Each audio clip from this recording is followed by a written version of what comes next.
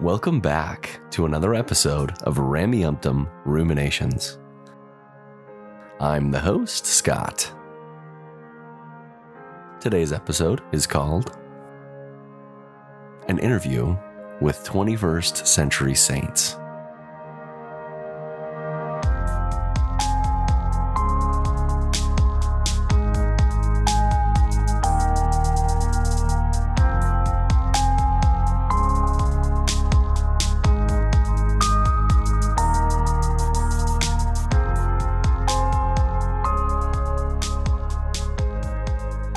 Hey, thank you so much for coming back to listen to yet another episode of Ramyumptum Ruminations. Today's episode is a little bit different format from the usual. I was recently interviewed back on May 4th of 2022 by the wonderful folks over at the 21st Century Saints podcast. And they also invited Peter Bleakley from the Mormon Civil War podcast. If you're familiar with the podcasters over there from the UK, these are part of the Brit Vengers, as they call themselves. So they brought me onto their show to talk a little bit about myself and my podcast, and also Star Wars, because we recorded this on Star Wars Day, May the 4th. One quick thing. I was running into some audio issues while doing this recording. I've tried to clean it up as best I can, but my audio is not great in this recording. So please forgive any of the cutting in and out in my track. I've since fixed the problem and everything should be back to normal. Welcome to 21st Century Saints, our podcast and live stream series for members, those affiliated with, those who have an interest in the Church of Jesus Christ of Latter-day Saints here in the United Kingdom and around the world. We are really excited for tonight's episode. Happy Star Wars Day, everyone, and may the 4th be with you. Our co-host tonight, okay, Alana is still not quite there yet, but may be able to join us in a little while. So if she jumps in, then excellent. And if we don't see her, then I'm sure she'll be hanging around in the chat a little bit later on. Tonight we have our co-host, Peter Bleakley from Mormon Civil War. Do you want to say hey, Peter? Hello everybody. Peter, you've got I'm excited. This is going to be a weird one. Out, right?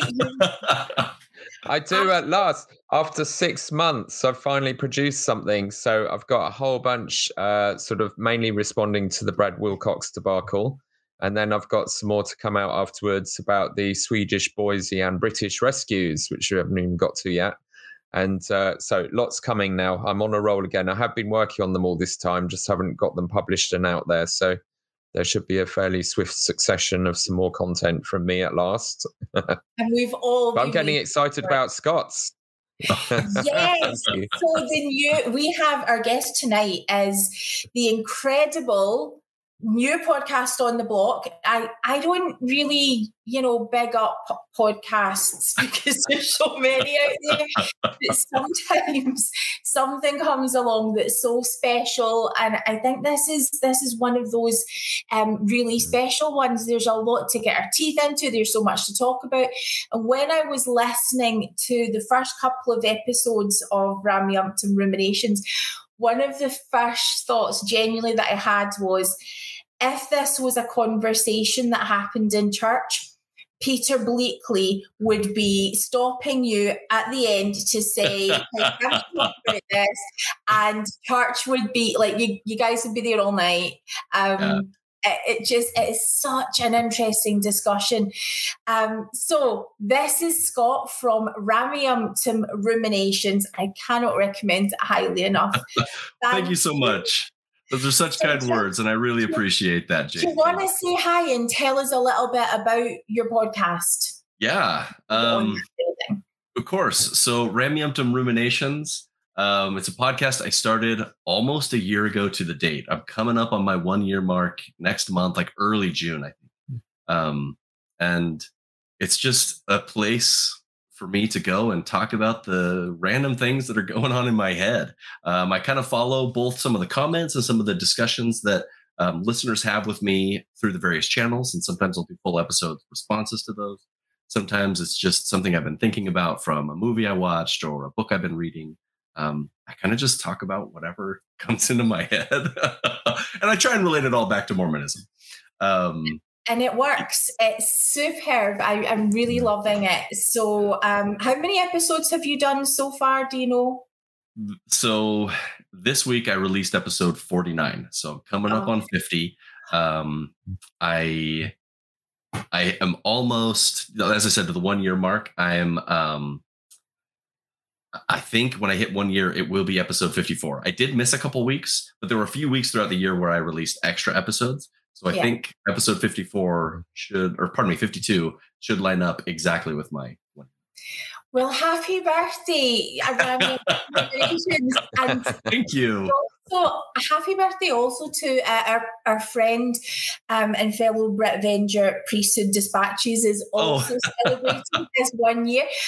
We were at our 1 year mark a few weeks ago. So yeah, something seems to have happened last year that we were all like, let's turn the mics on, people. Yeah. But what happens when we have a really good podcast with a unique voice is we start to wonder a little bit about the host and what brought you there. And although you do, you talk about some of your background a little bit. A little bit. Yeah, I want to ask more about you tonight. So, of course.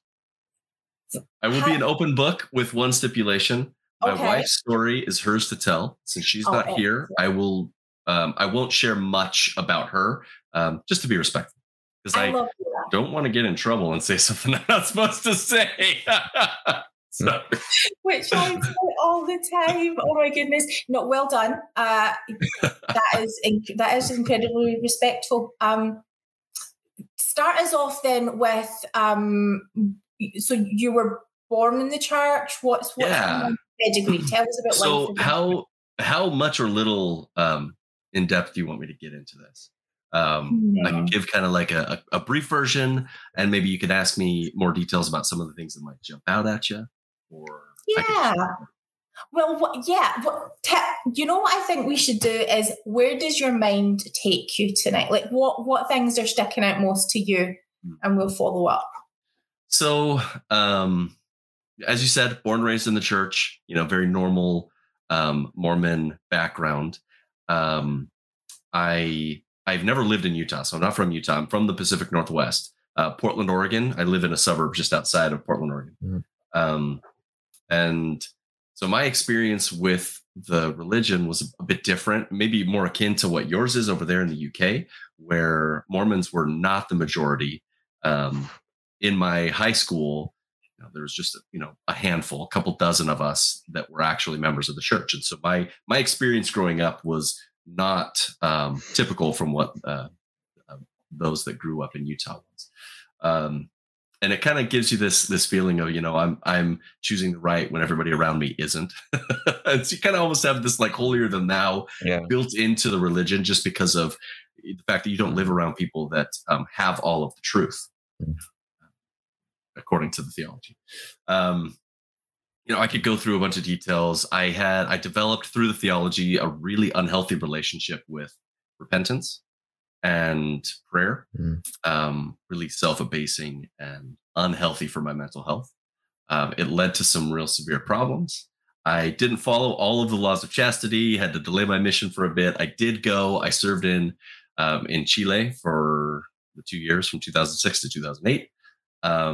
Loved it, had some really cool experiences. But I would say that's where my religious deconstruction began, although I didn't realize it. There were things that I stopped believing in. Was Brad Wilcox your mission president? No, but my mission president is in the 70. Elder Ceballos. It was my mission president. Can I ask you to let's go back then a little bit, because I do want to ask about, you talk about prayer and you talk about repentance. Okay. A lot of our audience is active Mormon.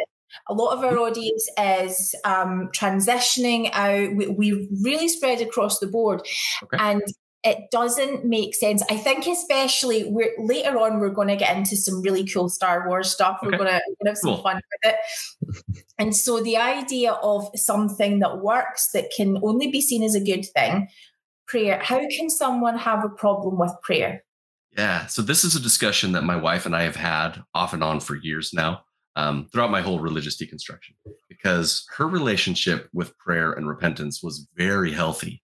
It was just exactly what you would expect and the ideal of this relationship that you build with God. But mine was heavily influenced from the scriptures in Nephi, where, I am lower than the dust. I can't do anything without God. And I took inspiration from these self-abasing prayers in the scriptures and internalized it in a way that I don't think everybody does. And for me, that was the way you connected with God, was recognizing that you were less than him, or her, or they, whatever you want to call God. And so for me, from a very young age, it wasn't healthy. And it didn't have an impact on me mentally at first, but 10 years down the road of treating myself like that just was not good for me. And it led to some real serious depression and some suicidal ideation. Content warning for those, just throw that out there. Now, the other thing I do want to say is I recognize that my depression isn't 100% in the church's hands or on the church's culpability, if you will.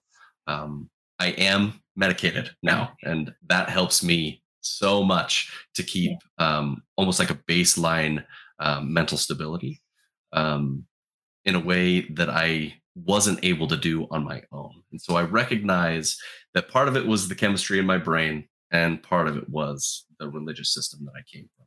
So I want to be fair in the way I'm portraying this, that it's not 100% the church's fault. What does adding, for someone who is maybe pre-programmed, shall we say, to really take these issues not only to heart, but to process them in a way that is potentially going to cause you harm? Yeah.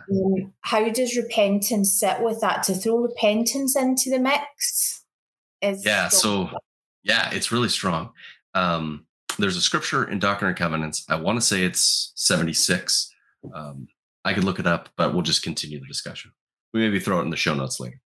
But it's the verse where it talks about if you sin after you have repented, all of your previous sins are back on you. Oh, yeah. That's terrible, isn't it? Yeah. Oh, yeah. And so I had this, maybe I'll explain this as well. I have, ever since I was a kid, I have thought about my own death with an unhealthy regularity and just recognized my mortality, that I'm not going to be here forever. And so I just I knew that the end was coming, and almost, on a weekly, sometimes daily basis. And it's still today. I think about the end regularly. And so pairing that with, anytime I would make a mistake, I'm like, oh no, suddenly all of the horrible things that I've done in my past, horrible. I wasn't a bad kid. I just started. But at the time, I thought that, me breaking the law of chastity as a kid or some other things that I had done, every time I made even the smallest mistake, it was immediately I'm like, oh no, everything I've ever done wrong is back on my head. And I'm like, I had better not die before Sunday so that I can take the sacrament again. And it was really unhealthy for me. Yeah. Can I just say something I've been reflecting on a lot recently is that kind of messaging that we give to children. That's one of the things I've discussed in my podcast is how still the church keeps pointing to for the strength of youth, even to senior leaders, as being the law, the be all and end all of what our view of the law of chastity is. While moderating policies to do with not asking intrusive questions in interviews and such like thing about sexual things, but they haven't checked for the strength of youth, because for the strength of youth tells all young people that any kind of sexual sin is said second only to murder of any degree, and that they must talk to their parents and their bishop about it.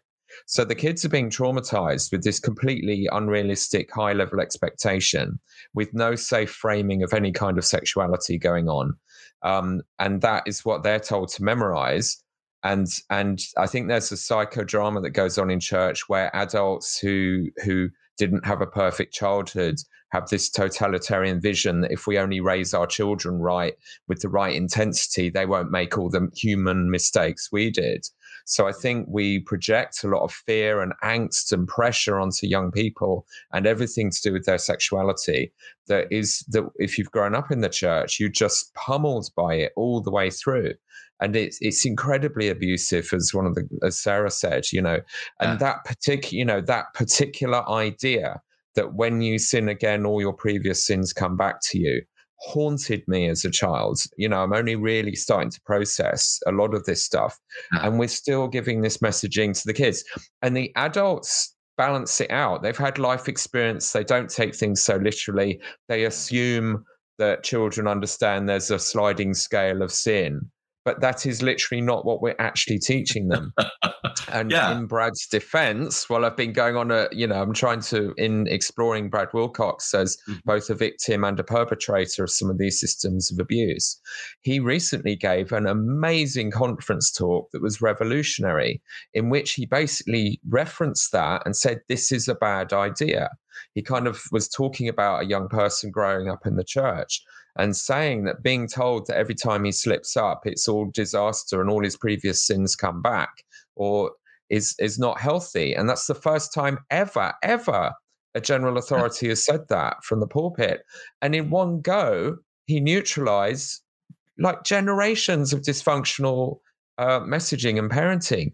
And it just showed how easy it would be for these guys to get it right. And even Brad's worked out that this is a disaster and demoralizing young people and tipping them into unhealthy mental illness. So I'm really, I just feel very strongly about this at the moment. And you and I and all of us in whatever degree have experienced the terrible consequences of this, that, as you say, your prayer, something that should be healthy and positive and empowering, becomes an endless cycle of guilt. A relationship with Christ becomes about your guilt. And this was really ramped up by, Miracle of Forgiveness and the whole philosophy with that from Spencer W. Kimball. That was the manual for all the priesthood leaders advising us. I was given a copy. Such an important issue. Yeah. I was given a copy of Miracle of Forgiveness when I was 18 and told that I needed to read it before I could go on my mission. And it was not good for me. I had some really funny thoughts. I've always thought about things funny. One of the things that sticks out to me today from that is in there, he talks about masturbation leading to homosexuality. And in my head, I'm reading this and I'm like, okay, I'm not homosexual, but I've done that. So is there like a certain number of times that you have to do it before you turn gay? And what's that number? Like, when am I going to hit that mark and suddenly become gay? And I thought about that for way too long, and it still sits with me today. Anyway, I'm still not. So I don't know what that number is. Yeah. Can I take you back to when you didn't try hard enough? You're right. I did. Can I take you back to pre-mission? Did anybody recognize that you were having these feelings at all? No, and I think it's part of the culture, and maybe the culture within my own family, the culture within the church. There, growing up, there was a real stigma around anything to do with mental health. Discouraging of medication, discouraging of seeking therapy, that sort of thing. It's all looked down upon. Part of my intention with, explicitly mentioning that I take medication is I want to destigmatize it. The way I look at it is no different than glasses. Like my brain can't function without medication. And it's just like glasses, some eyes can't see without glasses. That doesn't mean the eyes are bad. It just means they need help. I needed help and I didn't get it. So often we talk about the messaging that children receive, and even in youth, we've got these awful guidelines in for Strength of Youth. And as much as those guidelines have been broken in horrific ways repeatedly, when it comes to mission prep, we're in a whole other problematic world there. All of the previous restraints are now gone because you're now preparing for a mission. Mm-hmm. Talk to us about that period of mission prep then. I have always dove headfirst into whatever I'm focused on. And it was no different with mission prep. I made sure to read through all of the scriptures, Old Testament, New Testament, Book of Mormon, Doctrine and Covenants, Pearl of Great Price, before I left. I wanted to make sure that I had a good knowledge of everything jumping into it. And for me, the mission prep side wasn't as bad because I was excited. It's what I had been told all growing up, that it was what I was supposed to do, and I was going to have amazing experiences. And frankly, I did. There were a lot of things in my mission that I still can't explain away rationally. Things that could probably be considered miracles by those in the church. But where I stand now, I unexplained, I don't know, maybe I manifested them because I really wanted these things to happen. But I don't know. I was 100% all in, and I saw and did really crazy, miraculous things while I was down there. In fact, some of the other elders would call me the Prophet Dyer, El Profeta Dyer, while I was down there, just because of some of the crazy things that followed me. Anyway. So I dove headfirst, and the actual mission prep wasn't anything out of the ordinary. It was the repentance aspect of it, trying to get ready. And I wasn't delayed a ton. I just went out a year later. I was 20 when I left. So, so we had a comment there who talks about someone having childhood OCD and that no one in the family notices. And I think it's actually quite a good comparison. That with OCD, so I've had OCD since my teenage years, and it's most of my rituals are mental. So no one in my family would notice because it's all happening. And you also think it's normal at a really young age. This is what life looks like. But it would be like swallowing a certain number of times, or my knee has to be in a certain position before I can swallow, or things like that. But no one's going to pay attention to that because they are not living in your mind. And while I don't have scrupulosity, I'm able to sort of differentiate the two. It really interests me that in our church upbringing, all of these things that we're experiencing are playing out in our own minds. So we, for repentance, no one has any clue about how you're actually internalizing these messages. So how even would they begin to notice it? Yeah, I don't know that they would be able to. When did you actually recognize it for what it is? How old were you? I was probably 26 or 27. At that point, I'd been married for a couple of years. I had a very young child. I had a lot of comorbidities, a lot of different things going on. I had undiagnosed ADHD and pretty severe depression. And so there's a lot of different things going on. There's some overlap with the OCD, with ADHD, at least for me. I don't know, anytime I'm interrupted or anytime that I have to change tasks or subjects, it really throws me off, and there's an instant spiral downward. And having a kid really set off a lot of those things. And so there was a time, I don't know, early marriage was really bad for my mental health just because I didn't know all the problems that I had. But to answer your question, and I guess this was a long roundabout way of getting there, I have, and we have, no way to compare the way our brains process with anyone else. So I didn't know how my parents internalized religion. I didn't know how they prayed individually. I didn't know how they thought. I didn't know how their brains worked. I only knew how mine does. And I still only know how mine works. I don't know how anybody else's works. So I have nothing. I literally have nothing to compare it to. And I don't think anybody does. Because that's not something that we can easily articulate. And I mean, I totally agree. And so I have a son who has learning difficulties, autism, a whole spectrum of things going on, that there are things that I wish I feel like I should be able to help with, but there's this barrier that when Alana has maybe experienced some of the same things. Okay, there's a thing called cuteness aggression. I don't know if you guys have ever heard of it, right? Mm-hmm. But this is so you either recognize it or you don't. It's one of those extremes.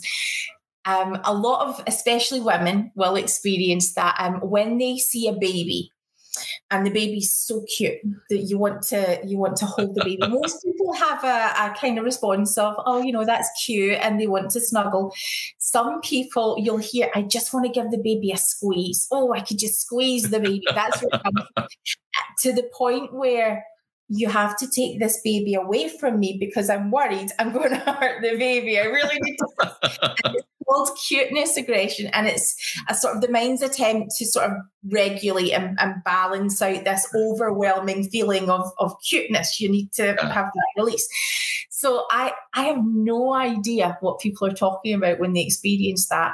Yeah, but it makes me think of Lenny from Of Mice and Men. Right?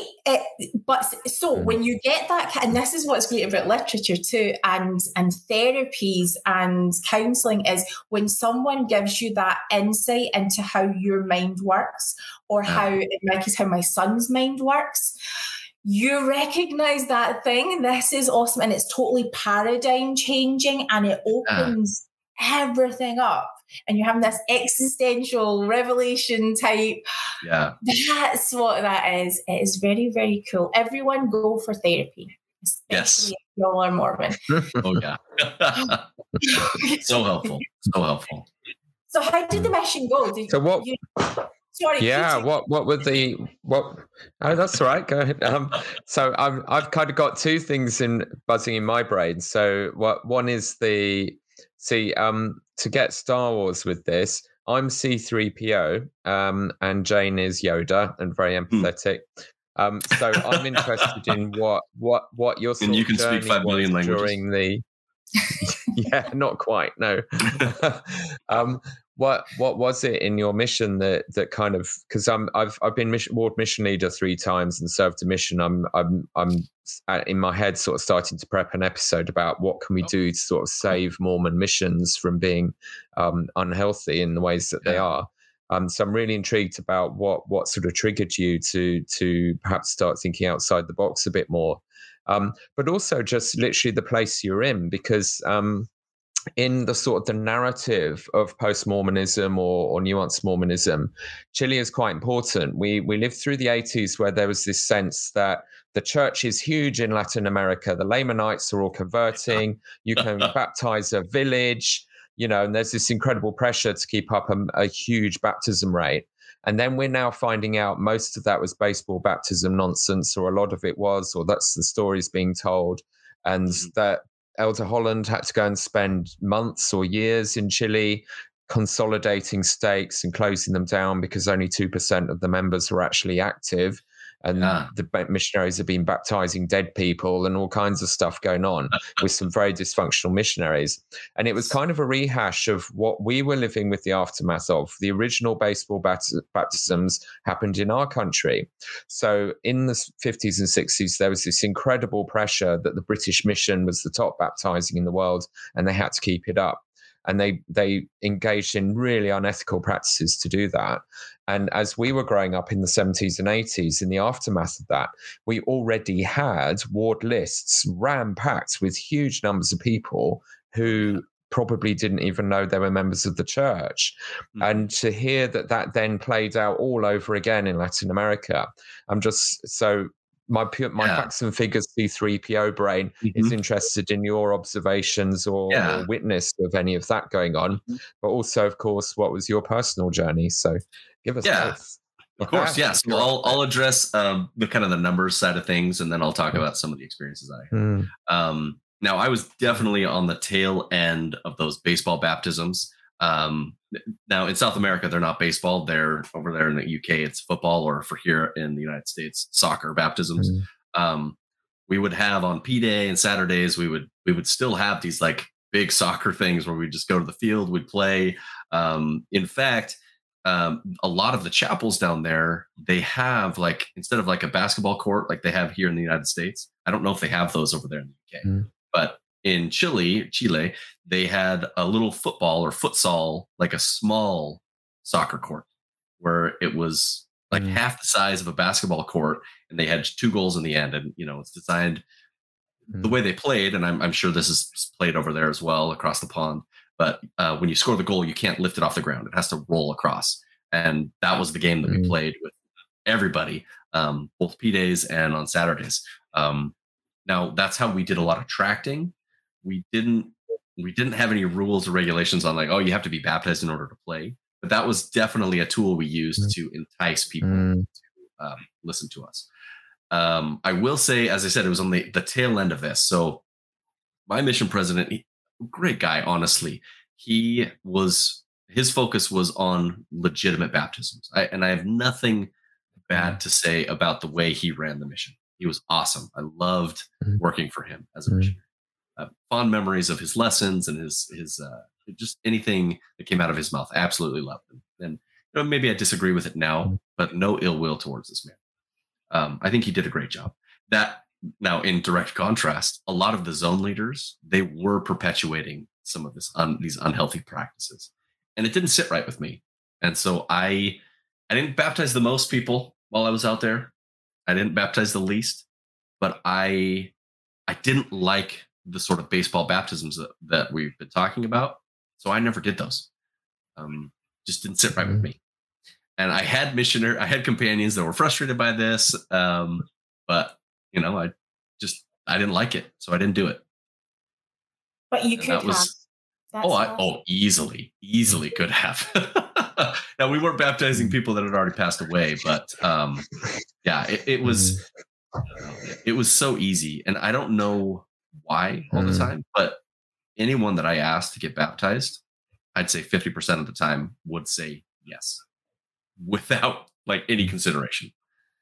Maybe they'd, change their mind a week or two later, but yeah. Because you do get a lot of people analyze culture clash in different cultures in the world. So where people have a tradition of, if you've got a guest or someone in your house, you will never say no to them. You'll just say yes to anything they ask, but you don't actually mean it, And then these Westerners are kind of perplexed of why these people didn't turn up for the baptism they agreed to last week. And there's a bit of that going on. What was retention like because this was a time when President Hinckley was starting to try and emphasize retaining people, not just filling the ward lists with numbers. And so I don't know if you have any sort of ballpark data on what percentage of people baptized are actually there 3 years later, or if you have any sense of that. Yeah. So I kept in contact. I'm still in contact with a couple of the people that I baptized. And it wasn't a, crisp, clean number, so I couldn't, give percentages, but less than 5 are still active. And in South America, we baptize a lot of people. I didn't quite make it to triple digits, but I was getting close. Wow. Wow. Yeah. Yeah. So, and as far as retention goes, almost every ward that I served in had well over 1,000 members on record in the area. Now, whether they lived there still, who knows? But we never usually had more than 100 people attending. So, in the ballpark, 10 to 20% activity rate is what I experienced while I was there. Alana Wilson Bryce joined. Oh, and that's what we're having here now. Hey Alana. It's Alana. Right. Oh, got late, sorry. Alana has been out for such a long time. We're just so happy that you're back. Okay? Yep. I got a bit held up, so I made it. Good. I apologize for my messy office. Okay, just ignore that. I know. It's like, oops. I liked it better than it was like right in my face. Sorry. Okay, so you move. So that's very much like. Sorry to just butt in a bit with my data obsession. So that really is where we, just to make comparisons, because there are these connections. Before COVID, we knew from leaked data that the activity rates in Britain were down to 14%.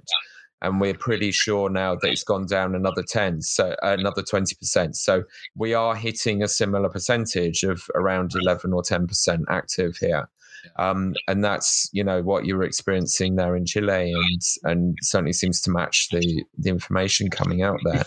It just seems like so much effort for so little to show for it, just by having these dysfunctional obsessions with numbers and the burden that places on the few active members. This is very much a shared sort of pain that is being inflicted on us globally by these systems. Yeah, amazing. Did yours only just give you grief? So you said you had, they were quite keen for the numbers. Did you find yourself in conflict with them at points?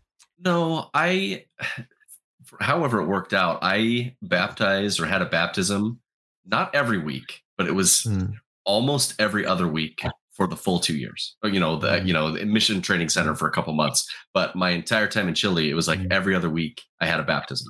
Well, I always had things going. They never came down on me as far as my methods because they were working.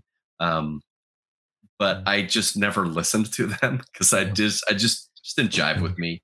And that's just who I am. I kind of, when a person in authority tells me what they think I should do, if I disagree, I'll just listen, nod, smile, and then continue doing my thing because it works. Do you have any contact with people that you once baptized? Do you still have a connection to any of the people? Some of them, yes. One of the gals that I baptized, she later married the elder that did her baptismal interview. I'm still in touch with them on occasion. So do you get a sense for how the church is changing amongst the people that you were once serving in that way? No, I don't have a pulse on it. I've always wanted to go back, but now it kind of feels weird. It's like if I go back and visit these people, it's like I'm not the same guy that I was, and I don't. So many people feel that way. Yeah, after they've served missions and deconstruct, so many people are concerned about speaking in case they affect the people that they once. Who made big life decisions based on the stuff that you were talking about then. What happens now? Yeah. And one of the things that I've always tried, at least with my podcast, is I try to allow space for people to disagree with me. And I would hate to both be the person who brought someone into the religion and then also brought them out. Like, I don't know, there's just something that feels wrong about that to me. So I haven't reached out to anybody afterwards. Well, see, you leave so much space in your podcast for the I don't know part. It's really, I find that really stimulating. You give us the space to think about it. You served for quite a while as gospel doctrine teacher. Yeah. Mm-hmm. So I, off and on over the course of, basically from when I got home from my mission to when I left the church, I taught gospel doctrine for the majority of my time. In young men's for a couple of years, but always back to gospel doctrine. And then the last couple of years, I was in the stake young men's. But by the time I got that calling, I was already so far deconstructed that I just basically wasn't even there anymore. But I took a calling and I tried my hardest to be good at it because I was kind of the female physically and. So the majority of my time in the church, and I'm 36 now, or turning 36 in a couple of months here. So basically, from the time I got back from my mission, 22 to maybe 32, so about 10 years of off and on gospel doctrine teaching. How were your classes received? Always wonderfully, and I've always thought different than other people, I think. I don't know. But I come into it and I never followed the guidelines. I always, I pitched the book day one. I look at the lessons. This was the pattern that I would always follow. I'd look at what the scriptures were. I'd find the most compelling either set of scriptures or story within that section, and I would only talk about that. And I wouldn't ask the questions that are in there. I wouldn't teach what they were supposed to. If it were focusing on, David and his whole story, I remember one whole lesson. I just talked about the relationship between David and Jonathan. We spent an hour just talking about that and asking questions, getting people to think, and understanding relationships and having a best friend and what the scriptures can teach us about that sort of a relationship. And so my lessons were never what you would expect. They're never what I would expect. I just sit there, read the scriptures. The same thing that I do with my podcast now. Whatever I'm thinking about, that's what's going to come out of my mouth. And I think at its best, that's what's brilliant about how church can be and sometimes is, that by having mass participation, by taking turns being the speaker, the sermonizer, the teacher, we hear so many, you have the potential to hear from so many different opinions. And part of the tragedy that a lot of people who are becoming disillusioned lament is the loss of that now, that everything is so standardized and correlated, and come follow me just finds all the most boring bits of the scriptures rather than the real meat. And they're really intense about, you must not talk about these other things. You just got to stick with this curriculum now. Mm-hmm. And it's a real loss. We're losing our intellectual breadth. We're losing our ability to have those wonderful conversations. We're losing our religion because of that. And as you say, people just love it when they can learn something new and not just repeat what everyone said before since primary. That's what it should be about, bringing together all of our different perspectives and ideas. But it's become so paranoid now that if you do that these days, you can really kick up a storm. People react and get quite hostile because most of the, and certainly in our zone, most of the liberal-minded people who could cope with that and thrive on it have gone. Yeah. So you're left with the people who don't, and they become the dominant percentage in the room. And it's a real change. There's a chill sort of come on using your mind at church. But I just think, but we know from our own experience, if you bring it with interest and new perspectives, people love it. They are also craving it. Well, that was, and I want to pull the Come Follow Me manual back into the conversation again just shortly. But Scott, that's kind of your story. Like, how come you're not still there? Because although you've got, come on, you've got meds now that are supporting you, and you know how to nuance it, you know how to set boundaries, you know how to do things the right way. Yeah. Oh, what the hell happened, man? So, such a good question. So it came to a head because it came to a point where I could not, for a long time, I could not sit through Elders Quorum. It was just so hard. Nothing against these men. They're saying what they believe. They're talking about religion in a way that makes sense to them. But it was stifling because I just disagreed with so much what they were saying. And I don't like contention. I'm very anti-contention. And so I just wouldn't say anything. Like, even if I disagreed with them vehemently, I'd just, lean over to my best friend, oh, this is what they said. And this is, this is why I disagree. And then eventually those conversations, those whispered conversations, we just had those in the hallway. So one of my closest friends, I've actually brought him onto my podcast. His name is Paul. He and I would have what we called foyer class. And he and I would sit in the foyer during the third hour at this time, because it was still the 3-hour block. We would sit in the foyer for the third hour, and we would have really in-depth conversations about scripture, about church history, and being really honest with church history. We'd talk about mental health. We'd talk about a full range of things. And it attracted attention. Some of the other elders would come and sit with us, and we'd bring them into this conversation. And some of my all-time favorite conversations that I've had within the church's walls were in those conversations where we had, 5 or 6 grown men talking about depression and helping each other to cope, and recognizing that, this life sucks a lot of the time. Alana and I have had exactly the same experience. Exactly. That's awesome. And I think I think how it probably kind of started was I'm just going to share this. There was something really inappropriate that a teacher once shared in Relief Society that was so bad. Oh no. So absolutely outrageous to be shared in a Relief Society class.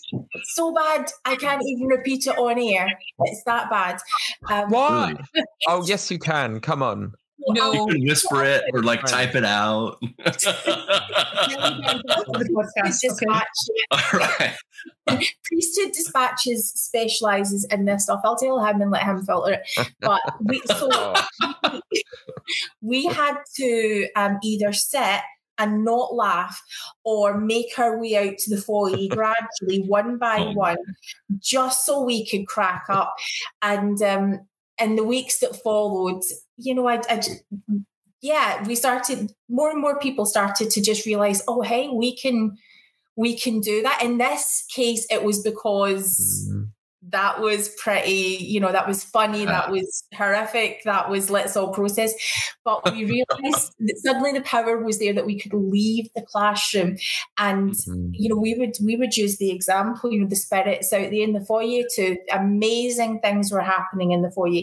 Cool. The conversations with people who could not go into the classroom because it was so traumatic now, were suddenly empowered to do it. And those conversations, the real conversations, things got real in the foyer. And then you would have leaders who would be coming, trying to shoo everyone back into class.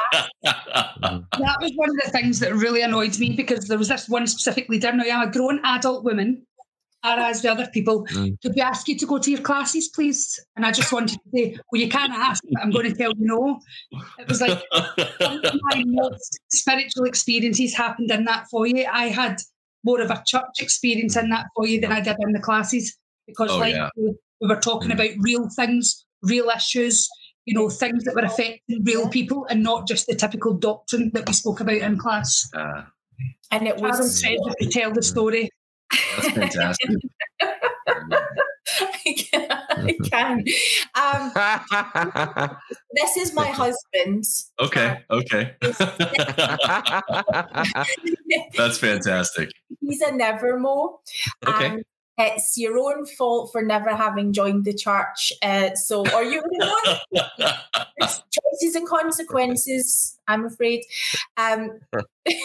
Charlie's patiently waiting for us to get to the Star Wars stuff. This is stuff that's probably going to get me excommunicated from my family. Well, let me answer your question, because I didn't quite get there when I mentioned Yes, please. So I've got 3 children, and one of my last, because I've since had a vasectomy. My last child, she was born during the pandemic, and I had long since deconstructed religion, but I was still attending with my wife. During the pandemic, I stopped attending, or I stopped, doing the online church. But her baby blessing was coming up, and we were putting it off, And also my oldest, he is he's 9 now, but he was turning 8. So his baptism was also coming up. And I think the bishop had an inkling that I no longer believed. And so he called me in before the blessing and the baptism. And he kind of asked me candidly, and perhaps I was too honest, but I laid out exactly where I stood with religion.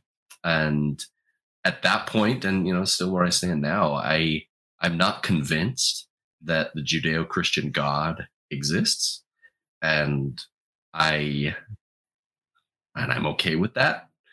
But I wanted to participate because I find value in the ritual. I find value in the ritual of blessing and introducing a baby to your community.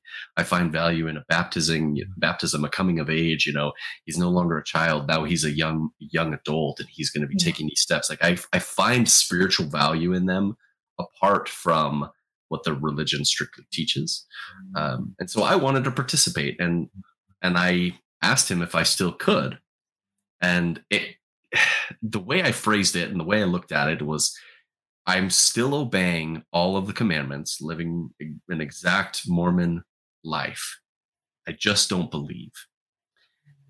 And he made the decision that that wasn't enough for me to participate.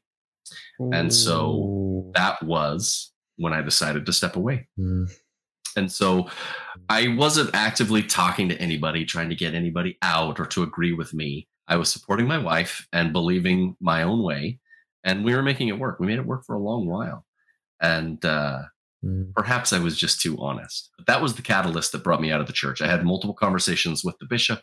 I had some really bad conversations with the stake president. Like I said, I was in the stake young men's at the time. So I knew of him, and my family's from this area. So he knew my family, and my brother had previously served in the stake callings with this guy.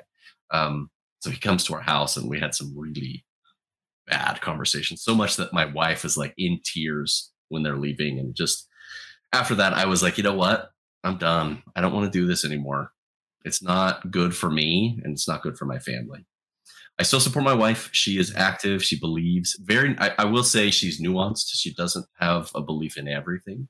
But it's where she finds spiritual fulfillment. And I think that's amazing. You know, I support her in whatever brings her the most happiness. I love that. But what kind of impact did it have on you? Because let's face it, that sounds hell of a healthy, right? You made a decision. Yeah. Did it come with any backlash? You know, let me put it this way. My wife has described this to me. And the reason that she was able to get through a lot of this, like religious deconstruction stuff, is she talks about how hard it was to live with me when I was going through my darkest moments, and how she loved me and she helped work with me through all of those times. Really, some really scary times. And she loved me and she worked with me through all of that. And she's like, this is nothing compared to the depression that you went through. I laugh because if I don't, I would cry. So she had already gone through so much, and she loved me so much that a faith change was just, the next step. And through the depression, we reevaluated why we're together. And those reasons didn't change because I stopped believing. Some of the healthiest things that I've been able to see, especially amongst the men that I've spoken to who've been through a faith deconstruction, is when you have some kind of creative, or I think in your case, Peter, teaching, that kind of outlet where your spirituality is actually just taking a different form.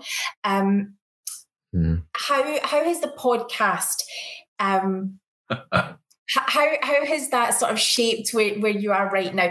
Yeah. Deciding to do a podcast is well, it's not what a therapist would necessarily say. Have you thought about starting a podcast, right? How did you get there? Yeah, so a couple things led up to it, and I'll try and go as quickly as I can through it because we got to get to Star Wars. I have always been an avid reader. I love movies and comics and video games, and just any medium that there's a story that's compelling, I will just devour it, whatever it is.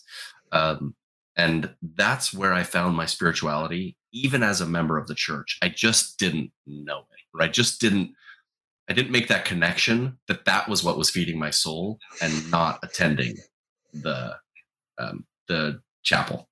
And so that has always been a part of me. Then building off of that, this love of literature and discussing movies and books and all those things.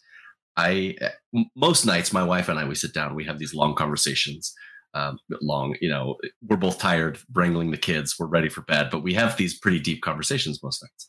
And for a long time, I was chatting almost exclusively about the church. And oh my goodness, did you know what such and such person did at so-and-so event? And I'm just like info dumping on her, like a wide variety of things, where it came to the point where she's just like, look, I get that you don't believe. I still do. I agree with some of the things that you're saying, but I don't want to talk about this anymore. And she's like, she just was done. She was done talking about it. But I had so much more I wanted to say. Like every time I learn something new, I'm just like, this makes my mind go this way or that way. And I just, if I don't say it, I might explode.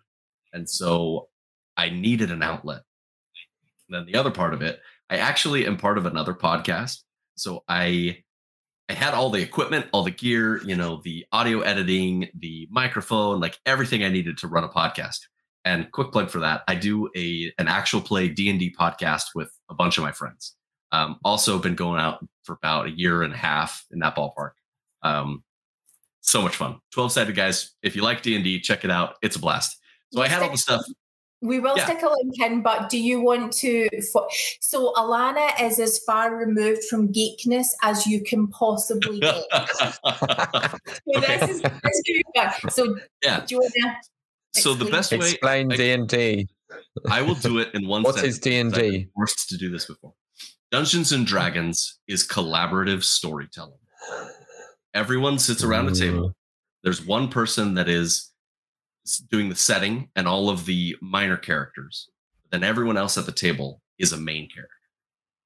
But the things that you try and do, they're only successful if you can roll the dice well enough.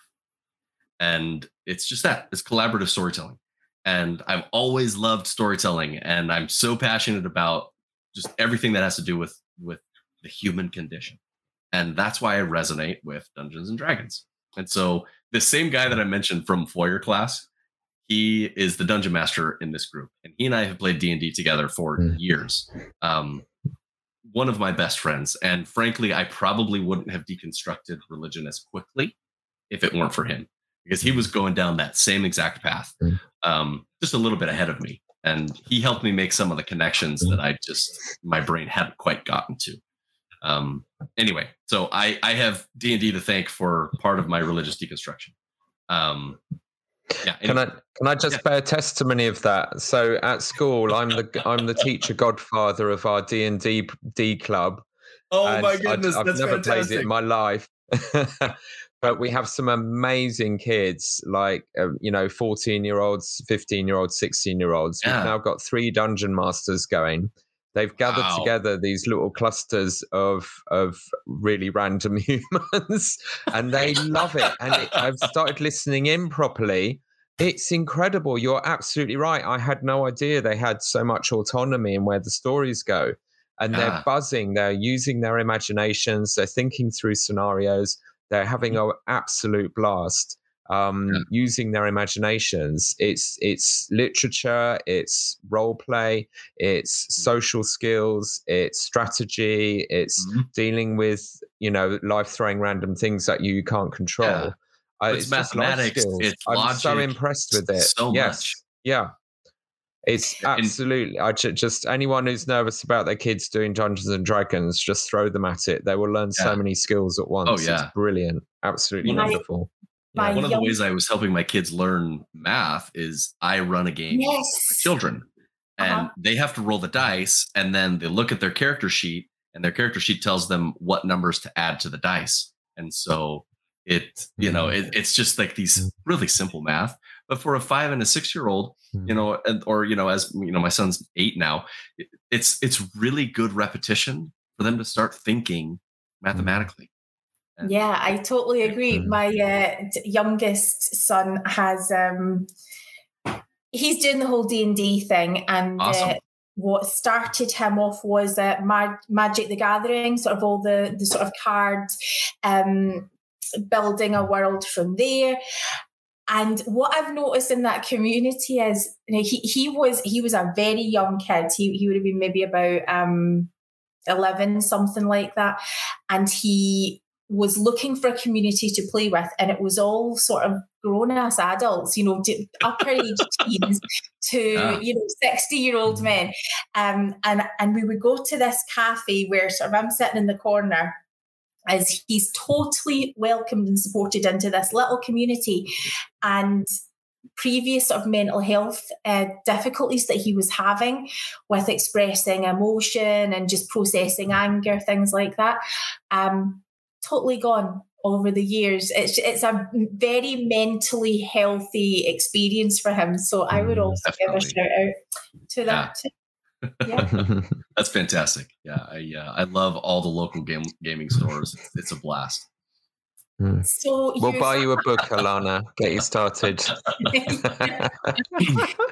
So you started awesome. the podcast, and so I started the podcast. Well, I recorded a couple of episodes. Actually, the first 3 episodes that I published, I recorded them, and I'm like, okay, what do I do now?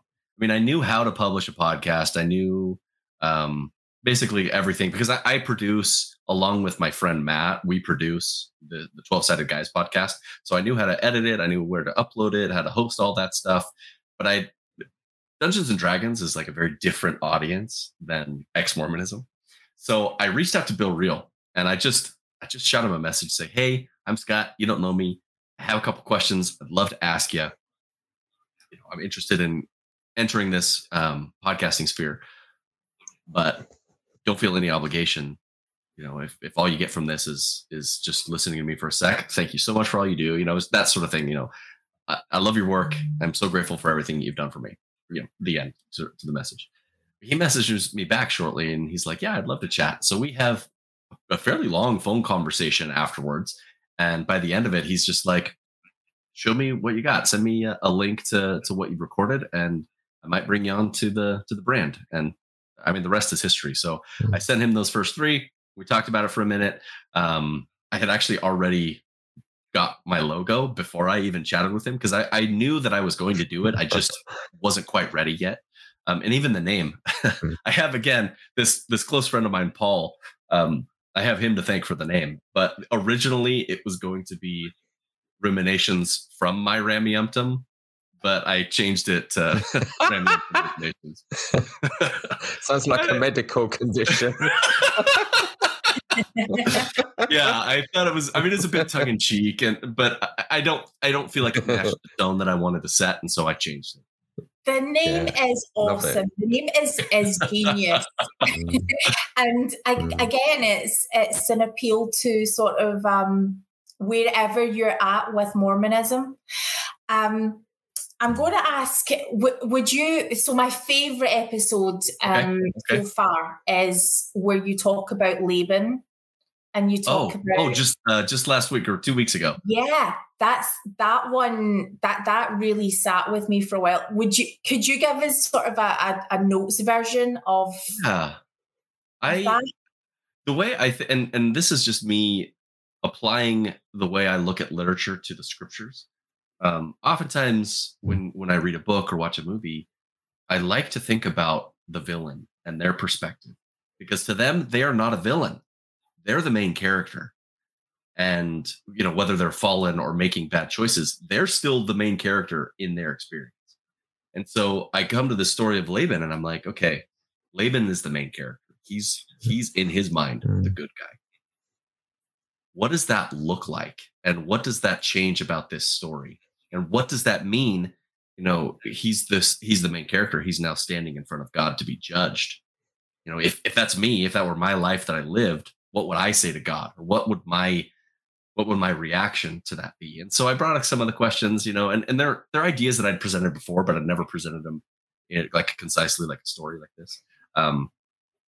The easy contradiction here is Laban, maybe he had made some mistakes, but Nephi, who killed him, was commanded to do those evil things to bring about good.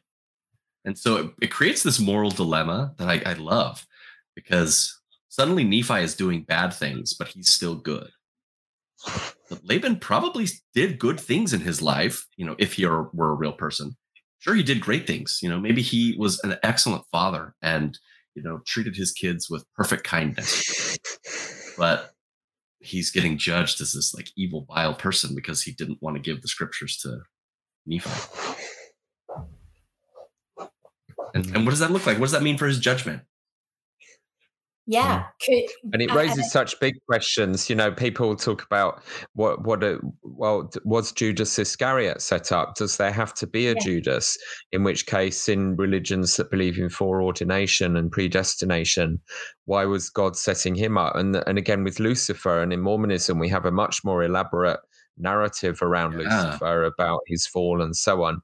And to the point where we're taught in the temple that you always have to have a Lucifer. There has to be this adversary for the choice and for the opposition or things. Well, and that concept right there creates a really important. Where's the ethics? Yeah. Like if Lucifer was necessary for the plan, then he was following the plan in rebelling and doing what God wanted by not following God. And so suddenly he's doing what he's supposed to do, but what he's supposed to do isn't right. And how it isn't good, if you will. How is that any different from Nephi being commanded to murder? And he's killing someone. He's doing something that's objectively wrong, but God told him to. So how is Satan any different than that? He is leading people astray, but that's exactly what God wants him to. Isn't it so fun? And I mean, it's only people's actual lives and judgment, and you know, we're comparing everything to our own lives. What really rocked my world this week, and this is my segue into Star Wars.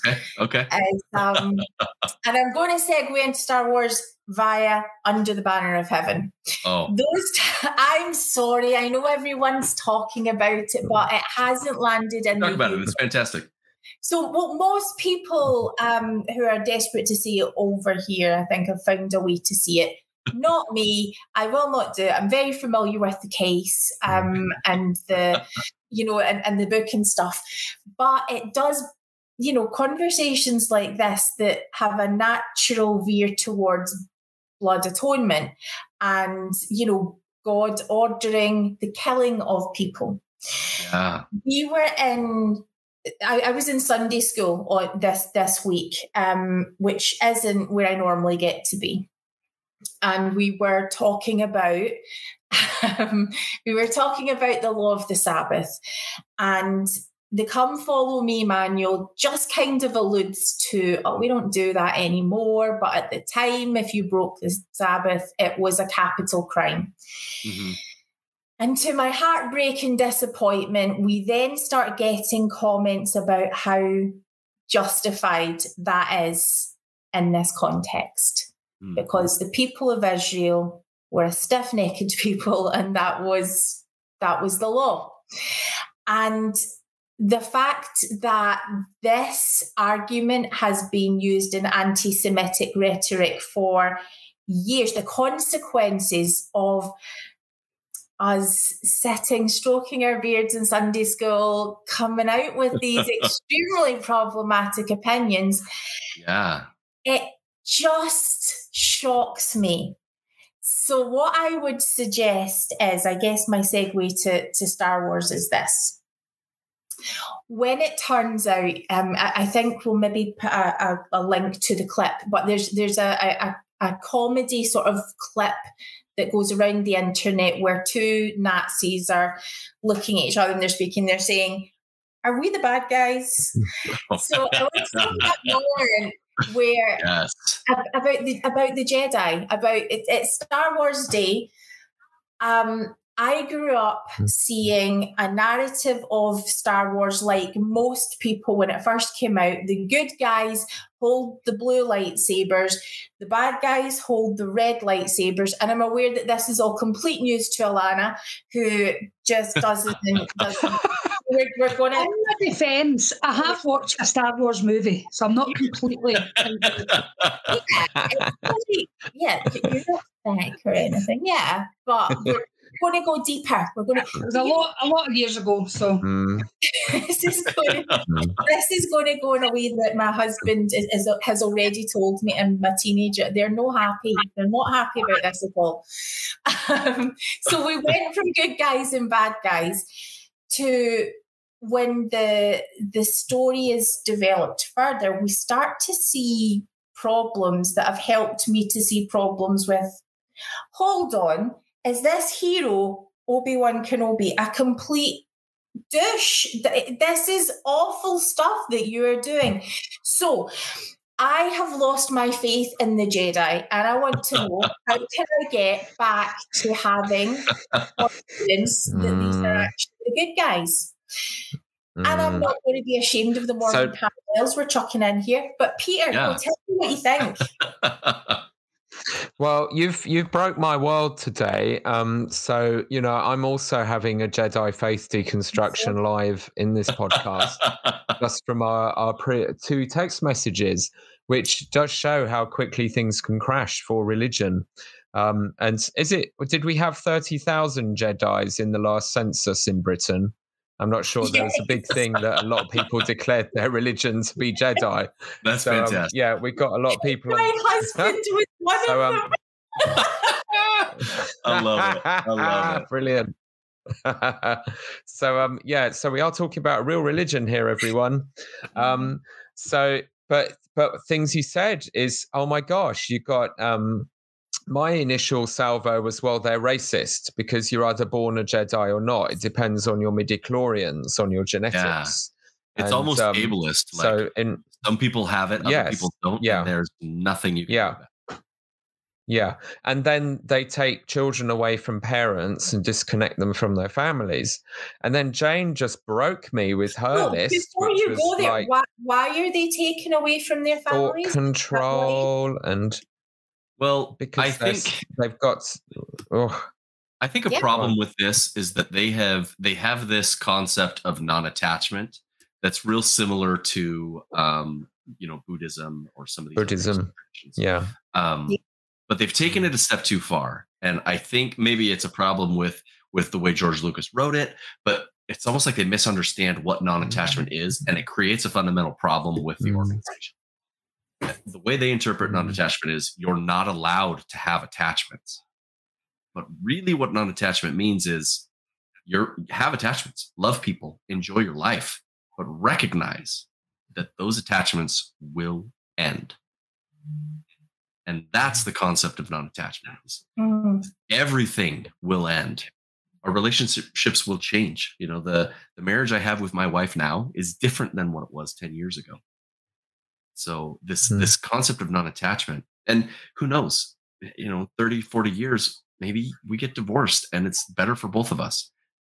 Non-attachment means love the people you love, enjoy your life the way it is, but recognize that it can and might possibly change in the future. So the way the Jedi have interpreted it is that they've gone way too far. And I think that if they're going to change, they need to bring that back to a more healthy balance.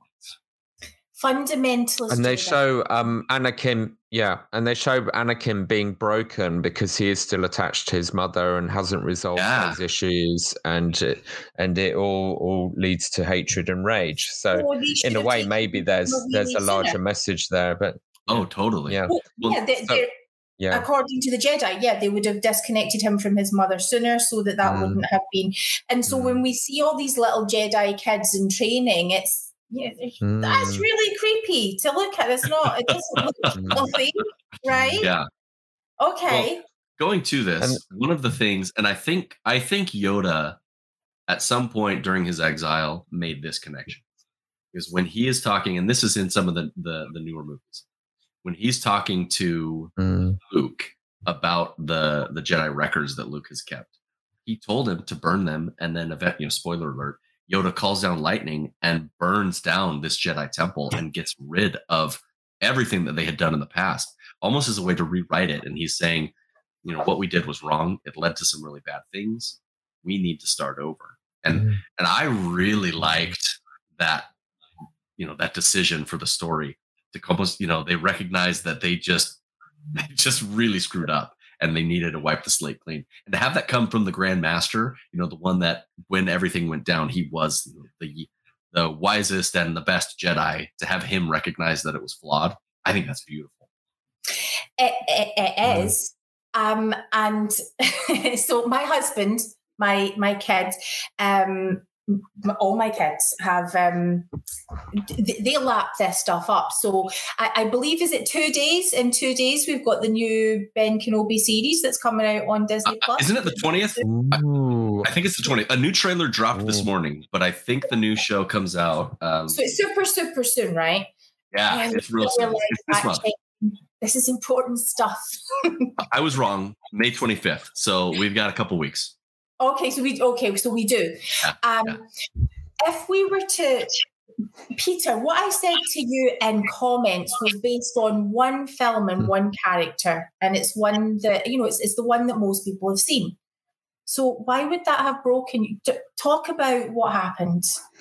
Well, all of it is evil. So you're talking about how Obi-Wan lies to Luke, like repeatedly, withholds information, tells him lies about who his father is, gets other people to lie to him, watches over him with a destiny, like already has a life plan mapped out for him in a sense, that he must sort of eventually fulfill. And there's a lot of stuff about destiny there. Then you got all the mind control stuff. The Jedi just turn up to do mind control. And then I was like, oh yeah, and they take the babies away to them and teach them to kill people, like with pretty dispassionately, just become mass murderers with lightsabers. You've ruined my life, Jane. I mean, seriously. But I'm coming through it. Celibacy, yeah. Oh yeah, it's brilliant. You'll love it. But I think one thing where you're talking about and where there's so many wonderful parallels with sort of deconstructing Mormonism and so on, or any religion, is that Rey saves the books. So there's this little moment when they're on the Millennium Falcon, and she's grabbed all the books, the original scriptures, and they didn't go up in flames in the temple, and she's holding on to them. And there's so much worry and positivity about that. The positive is, well, she can do what she wants with them, and we can relate to our scriptures how we choose to, or see our own way of valuing them, even if older generations have lost that sense or they view it very differently. Mm-hmm. But then there's also that idea, I just think of, how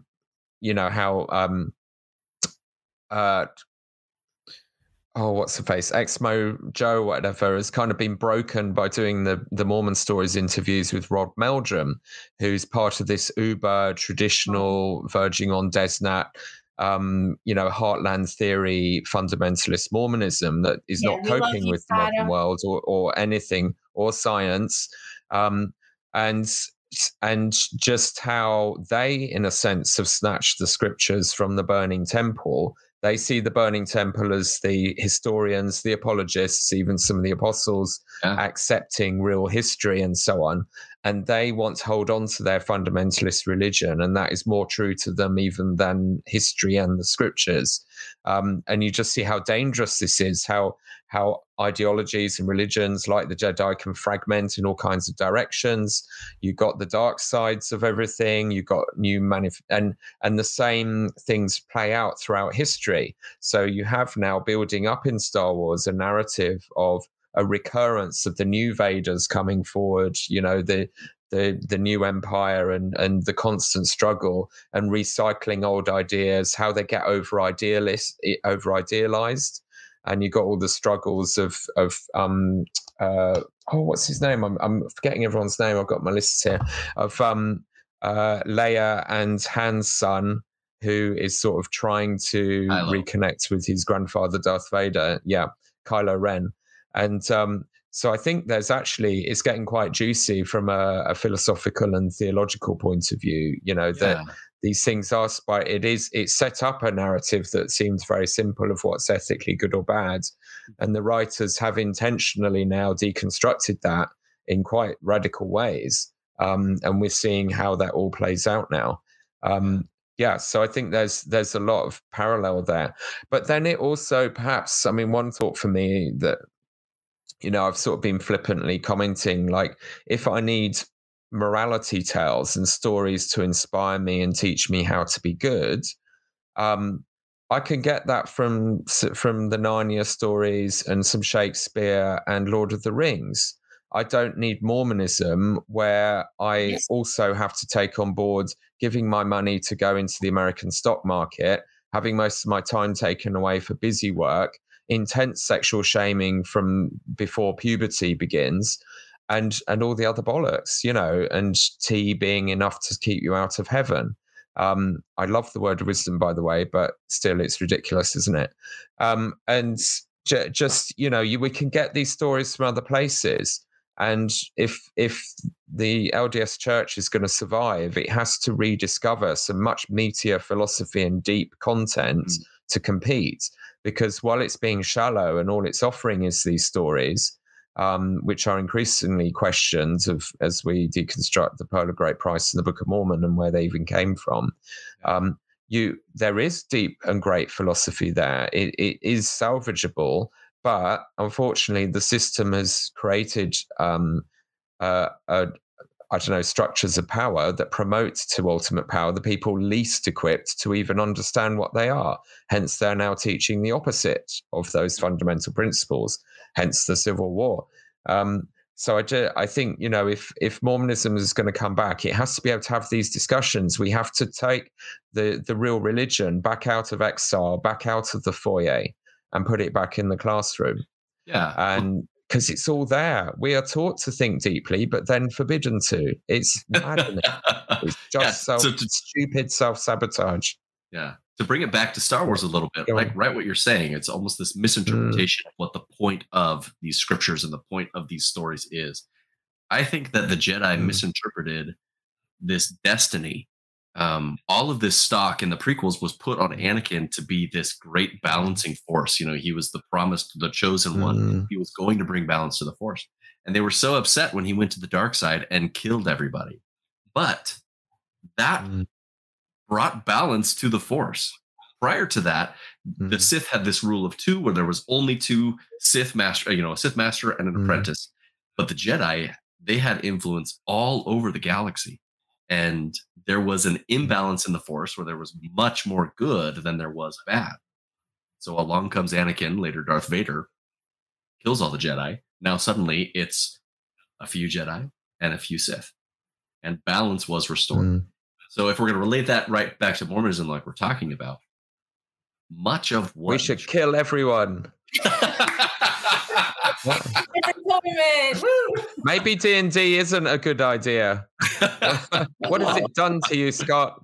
It's I actually right now play a character who is going through a similar moral dilemma where he's making a choice not to kill anybody anymore right now in the story. Anyway, a lot of fun.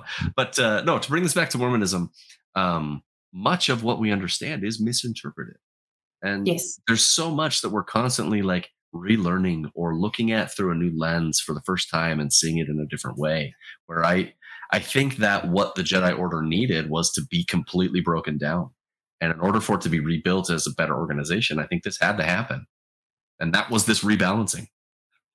I agree. And to bring it back, though, just to the really simple stuff about the ethics of the Jedi, good and bad, we can see clearly from the, what achievement people are hoping to get from following a Jedi path to following the dark side.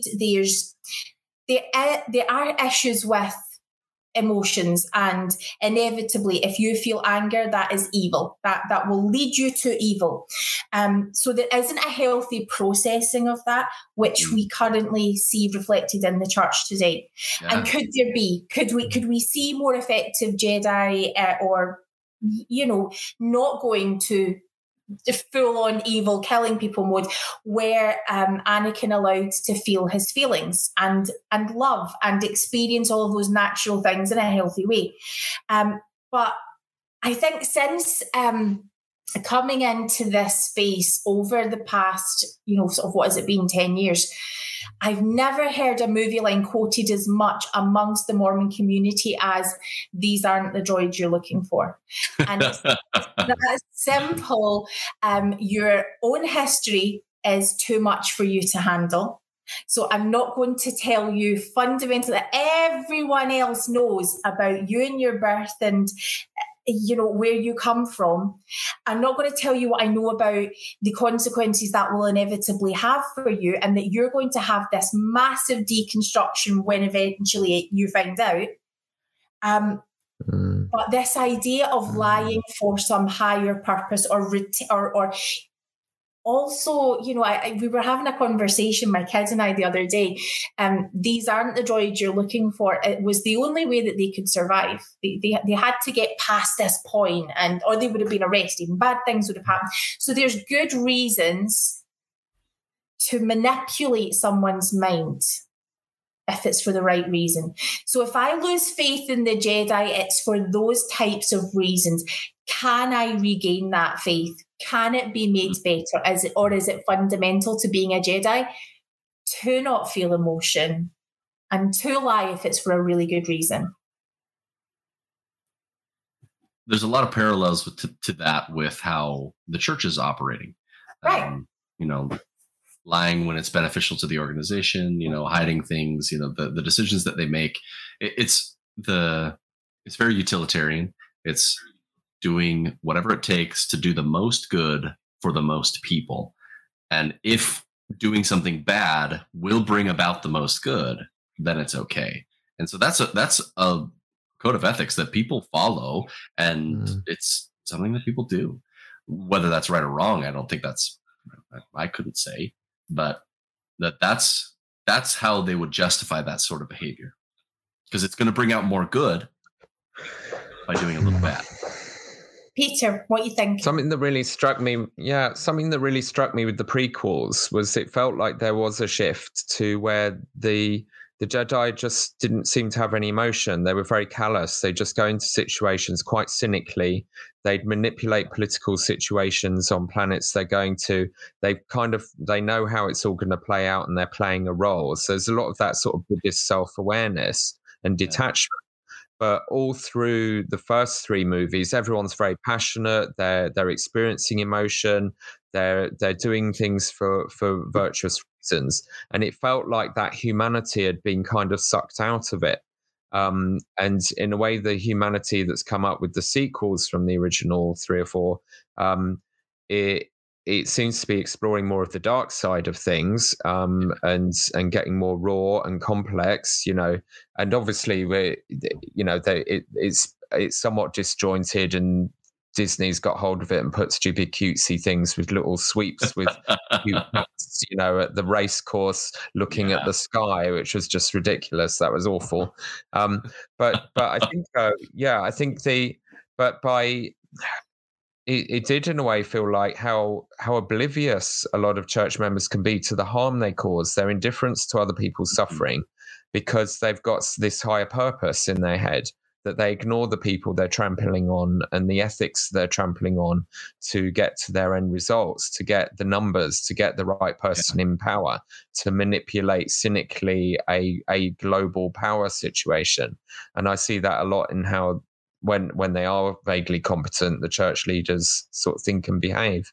Yeah. My other thing really is that, and the analogy I use in the podcast a lot. Sorry, you make your point, Scott. No, I was just going to say, right along with what you were saying, in the prequels, the Jedi Order had become an extension of the Galactic Senate, where they were police force, they were politicians. Basically, everything they did had nothing to do with balance. Everything that they were doing was to make sure that the current order stayed in power.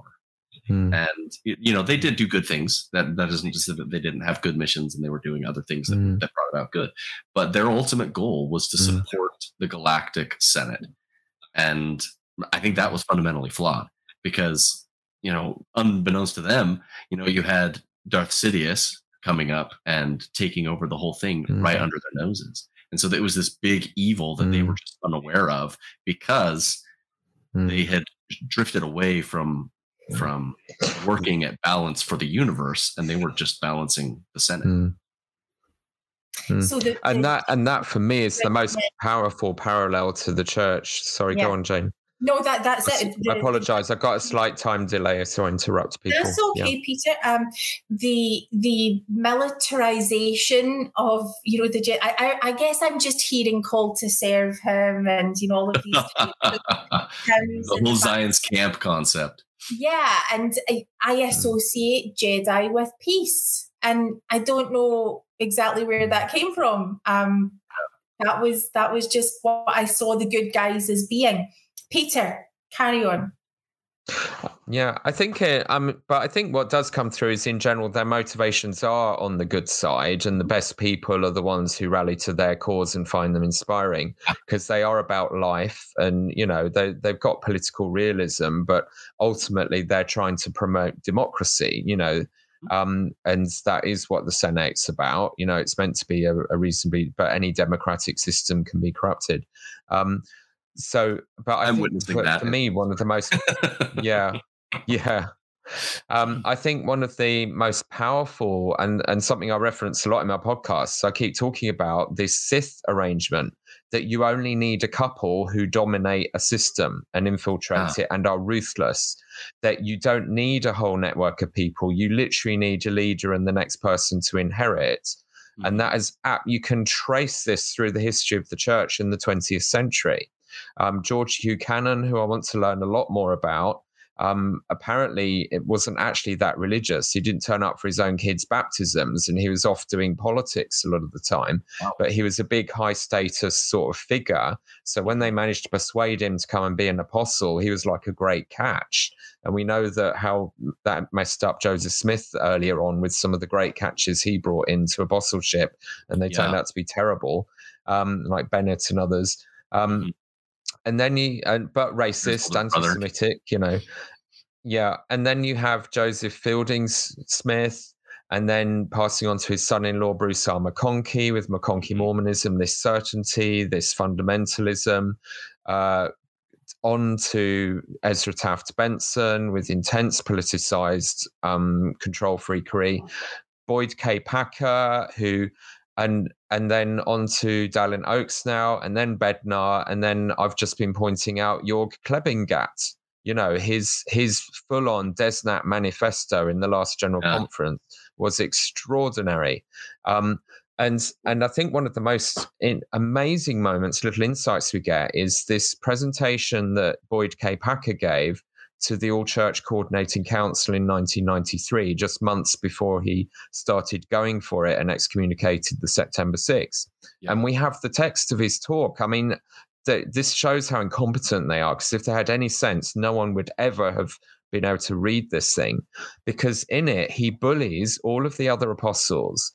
And it's a classic case of where Ezra Taft Benson's basically in a coma. And if you look at church history, repeatedly, the fanatics make their move when the king is weak or dying. So Bruce R. McConkie got Mormon doctrine republished as David O. McKay was dying, and kind of barged his way in to get permission from this dying man to republish after it had been, they put the kibosh on it because it wasn't Mormon doctrine. And this was a classic case of Boyd K. Packer taking his moments.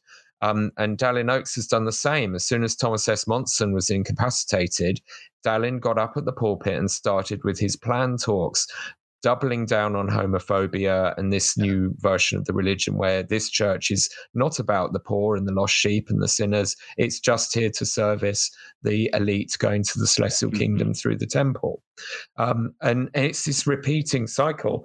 But what has staggered me is how you only need one or two people to do that, and assertively, and they dominate, they bully. They're so fanatically certain of their will that the more moderates don't compete because they don't have such a clear and obvious message. They're not going to fight. They're not fighters. They're naive.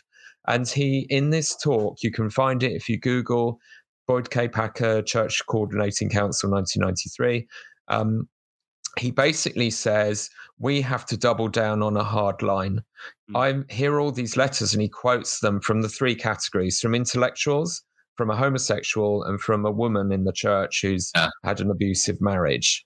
And like the three categories, feminism, sexism, the intellectual, truth about history crowd, and LGBTQ people. Yeah. And he acknowledges their pain, but he says to them, we have to be tough. We will minister to these people and their exceptional needs in private, but we must not ever compromise our public messaging. It must always be strict boundary policing, no nuance, otherwise everyone, because they treat all the members like children, like unruly children. If we show any weakness, they'll all go off and sin, and that's the end of the church, And he specifically says to Thomas S. Monson, you won't like this, what I'm about to say, because he knows, because you're so compassionate. And then he says, but I'm sure you have never said that we shouldn't keep the laws of God. And then he claims to know what the laws of God are, which don't, in his world, include grace, repentance, forgiveness, or compassion. It's holding the line for the rules. And we can read it. You can actually read the guy doing this to the whole team. It is Palpatine revealing himself in the Senate and taking over.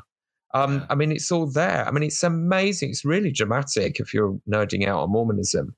But it is that. So I love Star Wars in offering us that image of the very few, the Sith Lord and his apprentice, or the master, passing on that evil ideology and being ruthless. And you can absolutely track it through this minority of apostles who've ended up, but they wrote all the books. Joseph Fielding Smith, absolutely certain evolution is a lie. So he insists from his position of power that his books are the curriculum for seminary and institute throughout the first half of the 20th century. And then his son-in-law, Bruce R. McConkie, picks up and does the same for our generation growing up. Two people who were uneducated. I mean, Joseph Fielding Smith had no education, partly through tragedy. You know, his father was martyr, you know, his grandfather was, you know, he grew up in a cattle herding, basically, like his dad, and among other things. And it's just, so that is how Star Wars really speaks to me about the experience we're having in the church, because we have to form the rebellion. You know, we have to unite from all our disparate places against really very few individuals with way too much power. And we have to bring back the democracy. Specific question for you, just before we close out, about that exact thing about being the rebellion. But I want to bring it back to specifically your story, Scott, because your podcast really highlights to me an approach that I think is not only needed amongst podcasts, but it's what I would see as a sort of hope of the church. If we could see a church which, as Peter, often talks about, the church in exile, a church that has excused Peter from its membership, to put it in a very nice way, where Alana's taken that step back, where you're no longer affiliating with church, and where I don't really get to be there a lot of the time.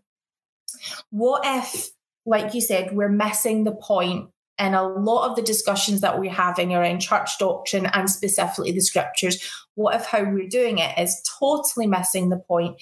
And could we take this approach where, similar to what we just did with Star Wars there, where we're just leaving these questions, like, is it possible that that's maybe not the right way to look at this? Is it possible there's a different approach? Is it possible that what we thought isn't quite what we thought?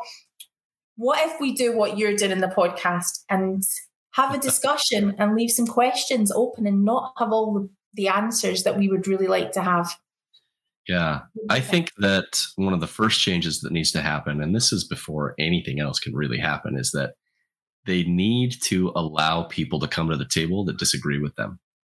And they need to give them space to talk and be respectful. You could sit with someone who is on the complete opposite political spectrum from you and vehemently disagree with them, but you should still be nice to that person. And just because you've aired your grievances, you've talked about the differences in the way you view something, doesn't mean that you have to be mean to them and excommunicate them because they're talking about what really bothers them about an organization.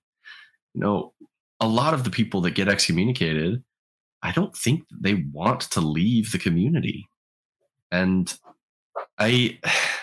it's so sad to me, because when someone wants to participate, even if it doesn't look like an orthodox participation, and they kick that person out, that is so sad to me. Because honestly, the richest conversations that I've ever had are not with people that agree with me. I'm not, intellectually or emotionally filled in an echo chamber.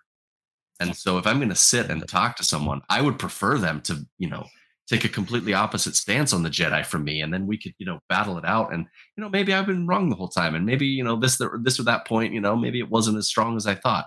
But how would I ever know that if I never talked to someone who disagreed with me? And I just think that there needs to be space at the table for everyone, no matter where they're coming from.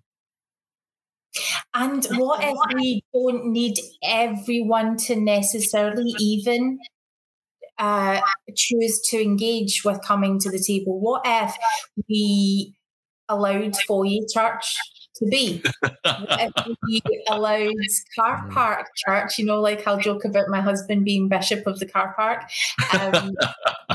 What if we just let that happen and let people engage how they want to engage? And if you feel strongly enough that you would like a voice, then making sure that we get to amplify the voices of those who don't really get heard. We got to see, the huge emotional moment for me in one of the last Star Wars movies was the moment where we got to see that I don't know if it was all along, but at some point in Leia's journey, Leia uses the Force. There is something that's happening with Leia's own power. You can see her authority has been clear all along, but it's been cemented that there's actually a whole raft of possibilities that we hadn't even necessarily considered, that we had a longing for, that we've never even been able to acknowledge our own longing for because it's never been presented as an option. Those are the types of things that excite me. Are you talking about Heavenly Mother? Are you talking about Heavenly Mother and female priesthood? I need to email and ask if that's what I'm talking about, because I'm not sure if this comes under. What I can we don't talk about Heavenly Mother. I think that was the instruction from a recent. Yes, I'm probably not. It depends. It depends who's listening. Yeah, which is so sad because, honestly, there's such a rich history in ancient Judaism with Heavenly Mother. There are these little like Asherah statues that were commonplace in ancient Judean homes, and they are statues of the wife of God, and her name was Asherah. I mean, it is clear in this ancient practice that God had a wife. And it's one of those things where it's like, I don't know why the apologists or, the church doesn't say this is a huge bullseye. Joseph Smith got it. He said that it was an eternal family. Her name's Asherah. Boom. It's one of those things that this could be a huge bullseye for the church, but it would dramatically change the way that they have to teach the doctrine. But it's there. And I would welcome those types of changes, even just talking about them. And this is what I love, is to be able to, my longing is to go to church and feel stimulated and interested, and having to go into the foyer to get that. There's now, in our ward, there's no one left in the foyer. They stopped coming through the doors. They're gone. And that's the really heartbreaking thing about it. Yeah. Peter, here's how it could work. Yeah. Sorry, just quickly on that. So some best practice. There are, we hear in the Bloggernacle just these little rare glimmers of hope. So there are some wards and stakes that have organized 2 gospel doctrine lessons. There's one for sort of the mainstream people who just want the lesson from the manual, but then they appoint someone who's much more radical to have a more freewheeling dialogue in version 2. So you literally have the foyer get brought back into the fold and allowed to do their thing. I mean, someone shared that, there are people experimenting with that, or having the gospel topics essays as the subject at least once a month in a Sunday lesson. So it can be done, if you have that imagination and you're not scared. And I think, we've got to bring those spaces back, and it can be done if they have the will for it at all. Yeah. I agree. The biggest thing about that is just the gospel topics essays in themselves don't have to take away from faith. Yes, they have implications on what the doctrine maybe should change to, or what that, things that might need to be different, but that doesn't need to mean that church isn't true. just because it's uncomfortable. Yeah. I mean, Peter was talking about earlier on. Peter's having a Jedi faith deconstruction, but I'm assuming is not going to stop watching Star Wars, right? I mean, could it be okay if it did? If it changed the way your faith looks? Isn't that what's supposed to happen? Peter, I'm going to come back to you, and I know there's a point that you're going to make, but if I could also just ask you, as part of your as part of your experience when you had your church disciplinary trial, you had spoke about one of those famous Star Wars quotes that was actually from Obi-Wan himself, where he talked about, "If you strike me down." So first of all, I'd like to talk about that quote for a second and give it as context. And second of all, if you would, was that a threat? Because I think it was perceived as a threat. What does it actually mean? And thirdly, where are you with that? Where has it taken you? What have you So when in my sort of conversations with my stake president, who at the time I think had only been a member for 10 years, he was a convert, very intellectual, very thoughtful, very much sort of loving the church as it is now, but perhaps not viscerally aware of how it has been. So perhaps didn't relate to a lot of where my pain was coming from and concern about the institution, because his experience of it had been quite modern and fluffy. And I spent a lot of time just splurging at him, trying to educate him about Mormon stories, about the world out there, about these systems, and so on. I'm sure I babbled for hours, the poor guy, and it was information overload. But I did say to him, but it was also quite self-aware, because I'd already followed in detail Bill Reel's excommunication, Sam Young, John DeLynn. I know how it goes. And he, I think, was sort of aware of that too. So we were playing a game with each other. It's almost a dance that we knew what our roles were going to be and how it could well play out.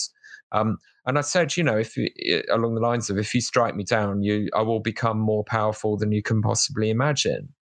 As in, the church keeps making martyrs, and martyrs are powerful. And this is a Christian thing, not just a Jedi thing. The church built itself in the early years on the veneration of its martyrs, the people who had been done spectacular things to suffer for integrity in their faith and their beliefs. And this motivated the whole community. And, it really was like so in a way I wasn't afraid of him, because I knew how it would play out, that ultimately if they did choose to excommunicate me, that would be a bit looking at it strategically again, maybe like a Jedi, that it would just be a stepping stone to much bigger and greater things, because that's a powerful story.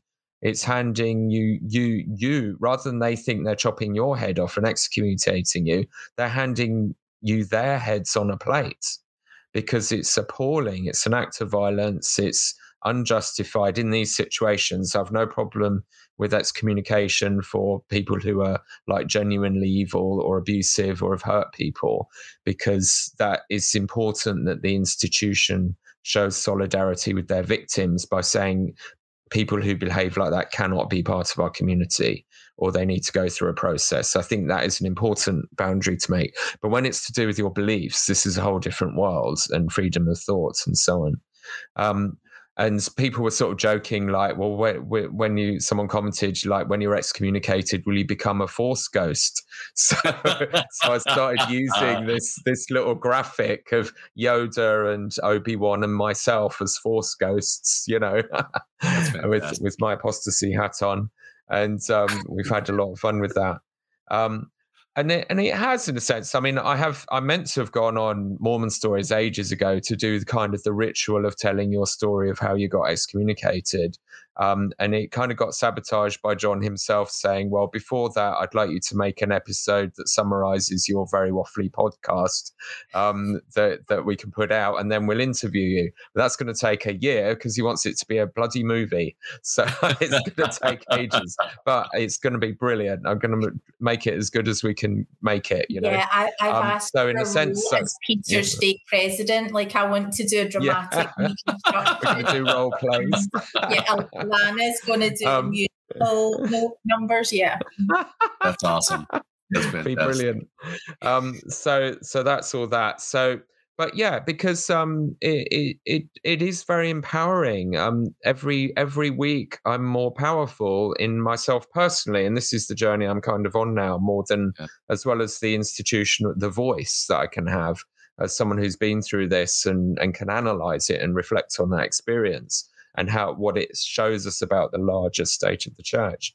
But very much, you know, these people don't have power over me. They can't keep me busy with the Mormon busy work. And so many guilt trips go away when you haven't got a calling or people to home teach and they're not there on a Sunday. And did you phone them? And should you have offered them a lift? And all that, the guilt narratives that you just normalize growing up in the church, it's all gone. It's so liberating.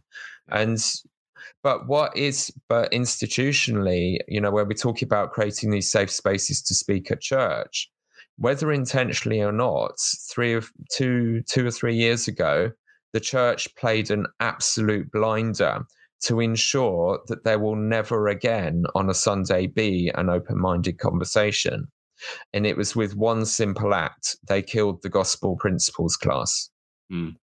So Gospel Principles was for investigators and new members to go to during Sunday school. They come to Elders Quorum and Relief Society, but at least in Gospel Doctrine, while they're being fed the milk, you could discuss the meat in Gospel Doctrine. But now, and you couldn't in Elders Quorum and Relief Society because you have all the investigators and the new members there, and everyone's absolutely walking on eggshells the whole time that these people will not find out all the crap we want to break to them gently over many years too quickly, which is, again, this dysfunctional, dishonest narrative we have in the church. We, you know, Adam God, racism, sexism, all of these things that we hope they won't find out about too soon. And we've been hiding from them as investigators usually. You know, now every Gospel Doctrine lesson is a missionary lesson. And we've got missionaries back for the first time in ages. We've had a flurry of baptisms. We had 4 baptisms recently, which is brilliant. But I'm even behaving like I cannot say a fraction of what I was feeling comfortable saying when we didn't have the investigators in the room, because I've been a missionary. I'm not going to go and sabotage it all. I'm not there to, you know, I want them to have a positive experience. But just that one strategic thing has changed everything. We can never again, as long as we've got missionaries and investigators and new members, we will never have the adult conversation in Gospel Doctrine. It's now dead. All Gospel Doctrine lessons are an extremely paranoid missionary discussion now. That's it. They've killed it. And there is nowhere you can talk safely now. You just can't. So we need to move to podcast to supplement that. Sorry, Scotland. No, I was just going to say. Some of my favorite storytelling methods are when the writer, director, whoever the storyteller is, they treat the audience as an intellectual individual. I don't think that new investigators couldn't make those jumps, couldn't come to the connections or follow along with a lesson. Like, there's no reason that they shouldn't be able to have a hard conversation. You know, we don't need to treat them as children. They're not children. Just because they don't know all the concepts. Like, I get what you're saying, but I don't think that it has to have the impact that it has had. But it would take really brave individuals to hold a lesson that might be uncomfortable for someone. Yeah. The longer we don't talk about the stuff, the more difficult it gets to bring it up. And I think new members can absolutely be told a lot of really difficult stuff. As long as we don't we give them realistic expectations. They'll be fine. They love this church. They love the people. They've had a good experience. We can let them know from the start that we're a work in progress. But we've got a top leadership who insist on their infallibility. And they've brainwashed a lot of people to believe it too. You know, we had one dialogue in Gospel Doctrine last Sunday where you still attend weekly, talking about how. Oh yes, yeah, I'm there. I'm watching it all. I'm partly witnessing the crash, but yes, absolutely. I'm holding my place. I'm still wearing my garments. They can't. Why should I give them that power over me? I decide what my religion is. Thank you. And so said something there that I think is really important. They don't have that power over you, and I think the whole act of excommunication is them like acknowledging that they don't have that power over you, and to an effect, it's them saying, "I'm no longer responsible for your spirituality." Yeah. Just a thought. But also shut up. Yeah. So I think exactly. But what I brought in. Yes. Yeah. I was just saying that. What you said. Can I just say this quickly? Yeah. When you're talking about new members and things like being able to speak and say things, I think what chance have they got? Because myself, as a long life member, used to sit there really willing myself to just speak and say what I thought, but couldn't. For that fear. So I think if that's me, who's a long life member, it's more than likely not going to happen with somebody unless they're very vocal and outspoken anyway. Because I think so many times I sat there feeling so uncomfortable, not agreeing with what they were saying. It really impacted me and hurt me.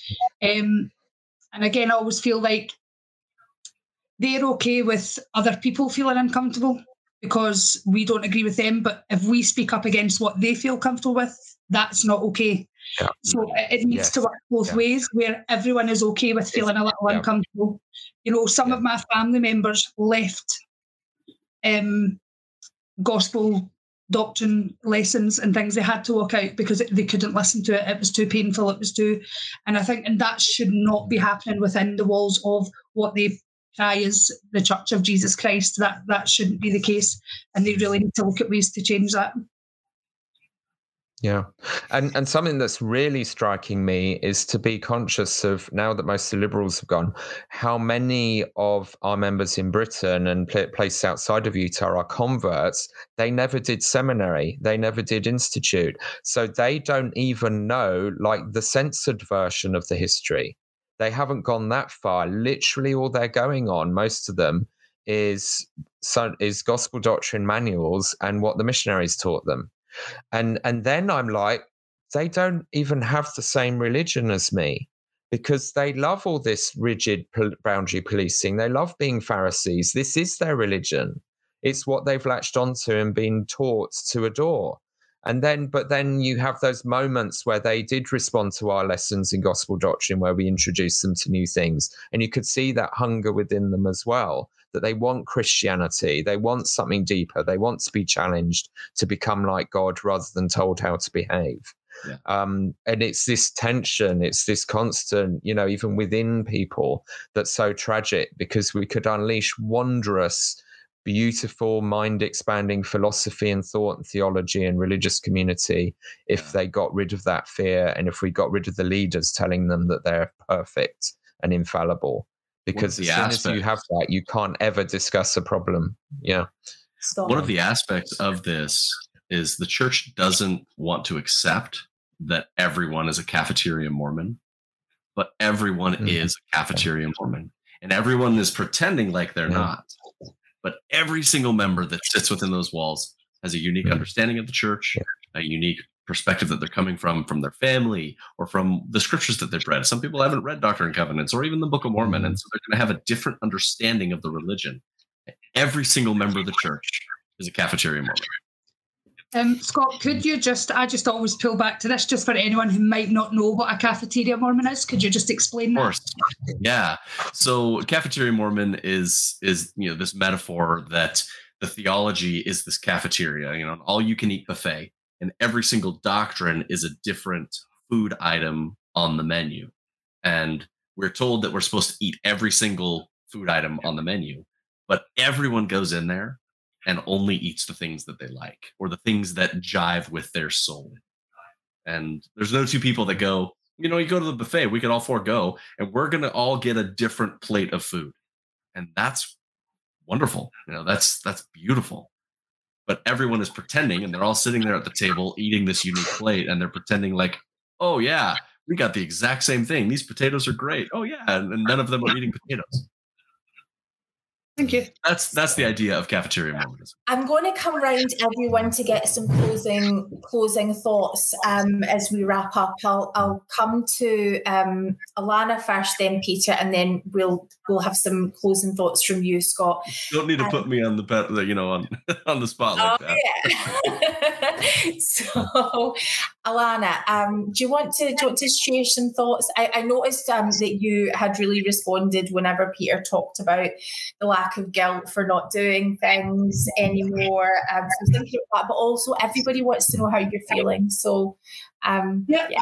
Just in general, how I'm feeling, or do you mean from my sickness? Yeah. This is the longest I've been unwell for a while. I took unwell on Saturday, and today's the first day I've really been on my feet. So I really related. It's so funny because I quickly messaged you and I'm like, I don't know what to talk about in closing comments.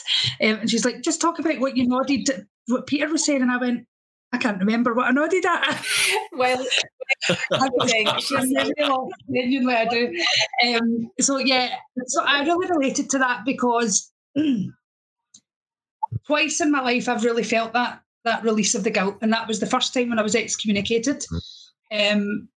That I always said that it did feel like a physical weight being lifted off my shoulders because I didn't have to feel that guilt, that shame. Now, I think back then I can still look back and say it probably was still there to some degree because it was ingrained in me. It was part of me. And although I didn't need to worry about being accountable, so to speak, for the things that the church had taught me, I feel deep down the slight guilt was still there.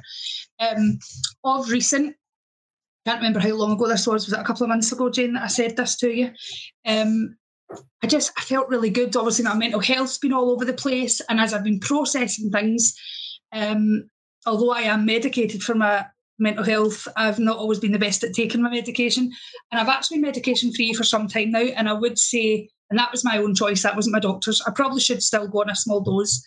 But I've actually felt the best I've felt in a long time. And so I had to process what the change had been. And as I've processed this, and I was listening to you guys while I was driving in the car home, and I think I heard you saying, Scott, that you're not giving the church the 100% responsibility for your mental health, and I totally am with you on that. You can't give all the responsibility to them, but I would say a big part of it is.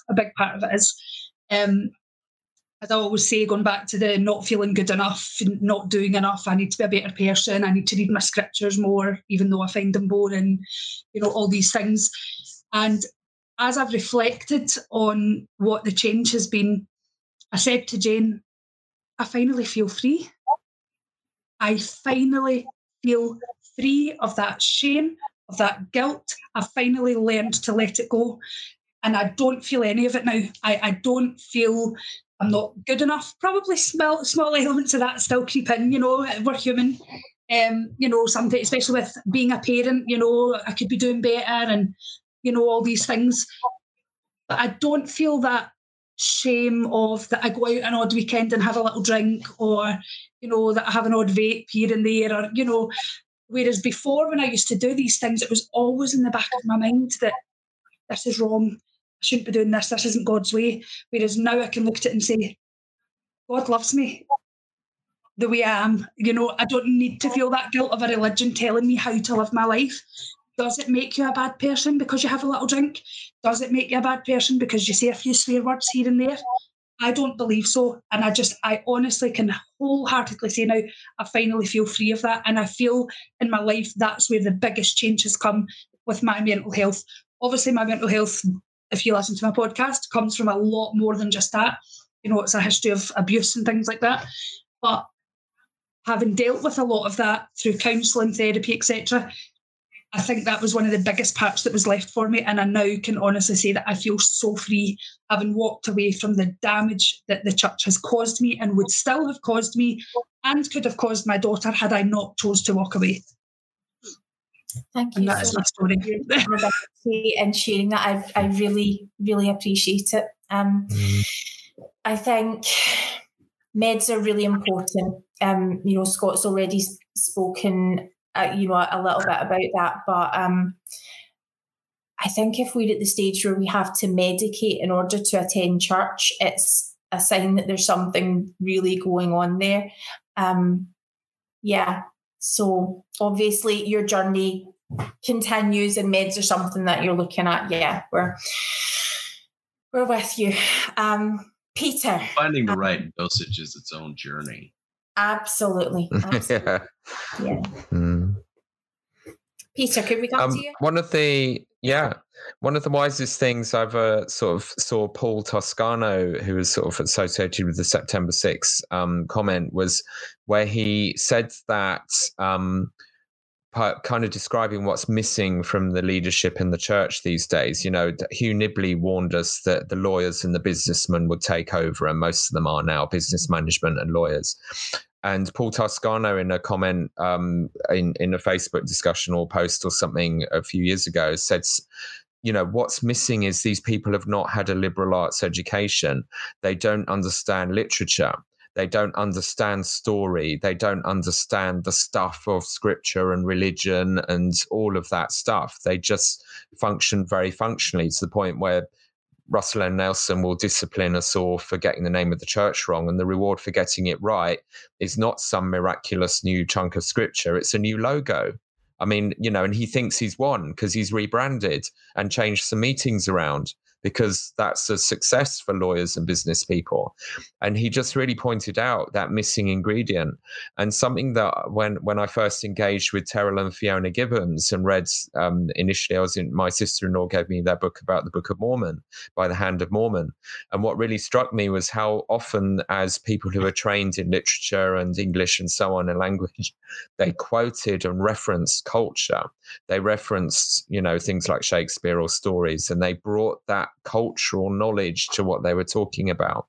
And I just want to give credit to Scott that from his sort of connections with pop culture and with literature and books and going philosophical, I think what you are offering is so precious, because it is in that tradition that you are coming from a position where you really get religion. You understand it. You understand its cultural importance. You understand the human experience and the journey, and your points of reference are not sales.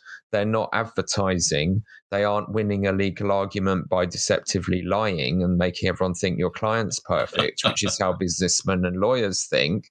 And, that's most of our apostles now. You're coming from humanity, the lived experience, and the fact that it is a journey and we don't have the answers, but we're learning and we're going on that journey. And this is the kind of thing that John A. Whitsoe at his best and Hugh B. Brown talked about, that we have to bring our ideas to the marketplace of ideas, as Hugh B. Brown taught the people of BYU, and that you have to survive in that marketplace. Your ideas have to be challenged. He talked about how if only we could have people who are opposites sit together and learn from each other. Most of the dumb, incompetent mistakes our leaders are making are simply because they've refused to listen to us, to critics, to people who will challenge them. So they don't know reality. They become disconnected. They don't realize the mistakes they're making. And so I'm just want to welcome you to the podcasting world, Scott, with what you're bringing. It is so important. I think there's one of the infants on Thrones, I always forget his name, I apologize, who does similar things where he goes on really long, meandering, sort of philosophical streams of consciousness. Scott's much easier to listen to. It's just half an hour and it mostly makes sense. I try and keep it like that sort of thing. Yeah, I strongly recommend you. So I just want to pay tribute to what you're contributing and thank you for it, because we need so much more of that. We need that is what will bring balance to the force of the Mormon experience and the thought experience. Mm-hmm. And even to get away from history. I mean, I love history and historians, but so much of the discourse is very much around just facts and debating facts and history and science and so on. And what I love about the Mormon discussions group that Bill Reel is nurturing, and where he's gone with a lot of his voices, plus the sexy voice, of course, is he's like the bishop of the people of the post-Mormons. He cares about and gives people opportunity to talk about the human journey and the experience and the feelings of things really well. And I'm just really pleased you've joined his team and are bringing that. And thank you for that. And we look forward to everything else you're going to produce. Well, thank you. Good luck. Bless very you. Kind words. Link to Peter's latest long-awaited episode of Mormon Civil War. I hope you're working on the latest one, with your audience's expectations. So, we'll link to all of that. And if you want to get in touch with Peter, he is on the Mormon Civil War channel. But Scott, we've had comments about that voice. Yeah, people want to objectify you and reduce you to just, okay. I hope that there's some substance and it's not just the voice. Well, I hope that people come back for what I'm saying. Yeah, the substance is awesome.